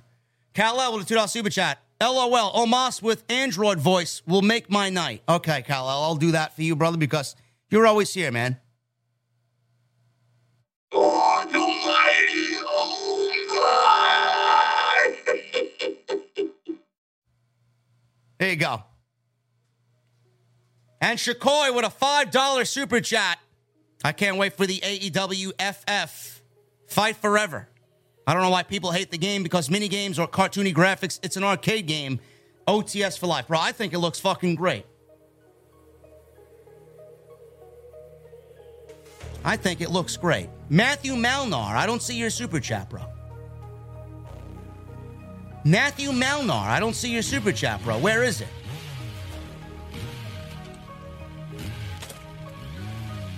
Matthew Malnar, $4.99 super chat. There you are, bro. It didn't show up here. Oh, there it is. I'm sorry, bro. I'm a fucking geek. I missed it. Just a thought, but if Nash Carter can't come back to WWE, what if they pair Wesley with Ricochet? No. No, I don't think we pair Wesley with Ricochet, bro. I think we pair Wesley with Nathan Frazier and call them the new MSK or something like that. Just have them be a new version of MSK. Seriously. Thank you guys very much, man, for all the love. We had 18 new members tonight. And Shakoi, I love the way the game looks, man. I think it's going to look great. Jabril Mohammed with a 199 super chat. JD, you're too funny, man. Love you, bro. Thank you, Jabril. I appreciate you, brother. Guys, we're back at it again live on Monday Night Raw, man. I'm excited for Monday Night Raw. I am excited for Monday Night Raw, bro. Who thought you'd ever hear the words out of my mouth? Unbelievable. Guys, we killed it tonight, man. 3,200 people. We're almost at 2,000 likes. You guys killed it with the super chats. We got 18 new members tonight. Welcome to the VIP club. I may actually enjoy a nice old-fashioned to finish off my evening. I appreciate you guys very much. Thank you very much, guys. Hit that thumbs up. Hit that subscribe button. Follow me on social media. Go check out Mung Pack. Link is in the description. Use code SCRIPT20 for 20% off your first order. Otis, I am perfectly healthy, bro. No stroke here, bro. Monday Night Raw tomorrow, guys. I'll see you live at the beer garden. Until then, I need those guitar emojis in the chat, and I need that music on max. Right back here tomorrow night for Raw on OTS. I'll see you guys later.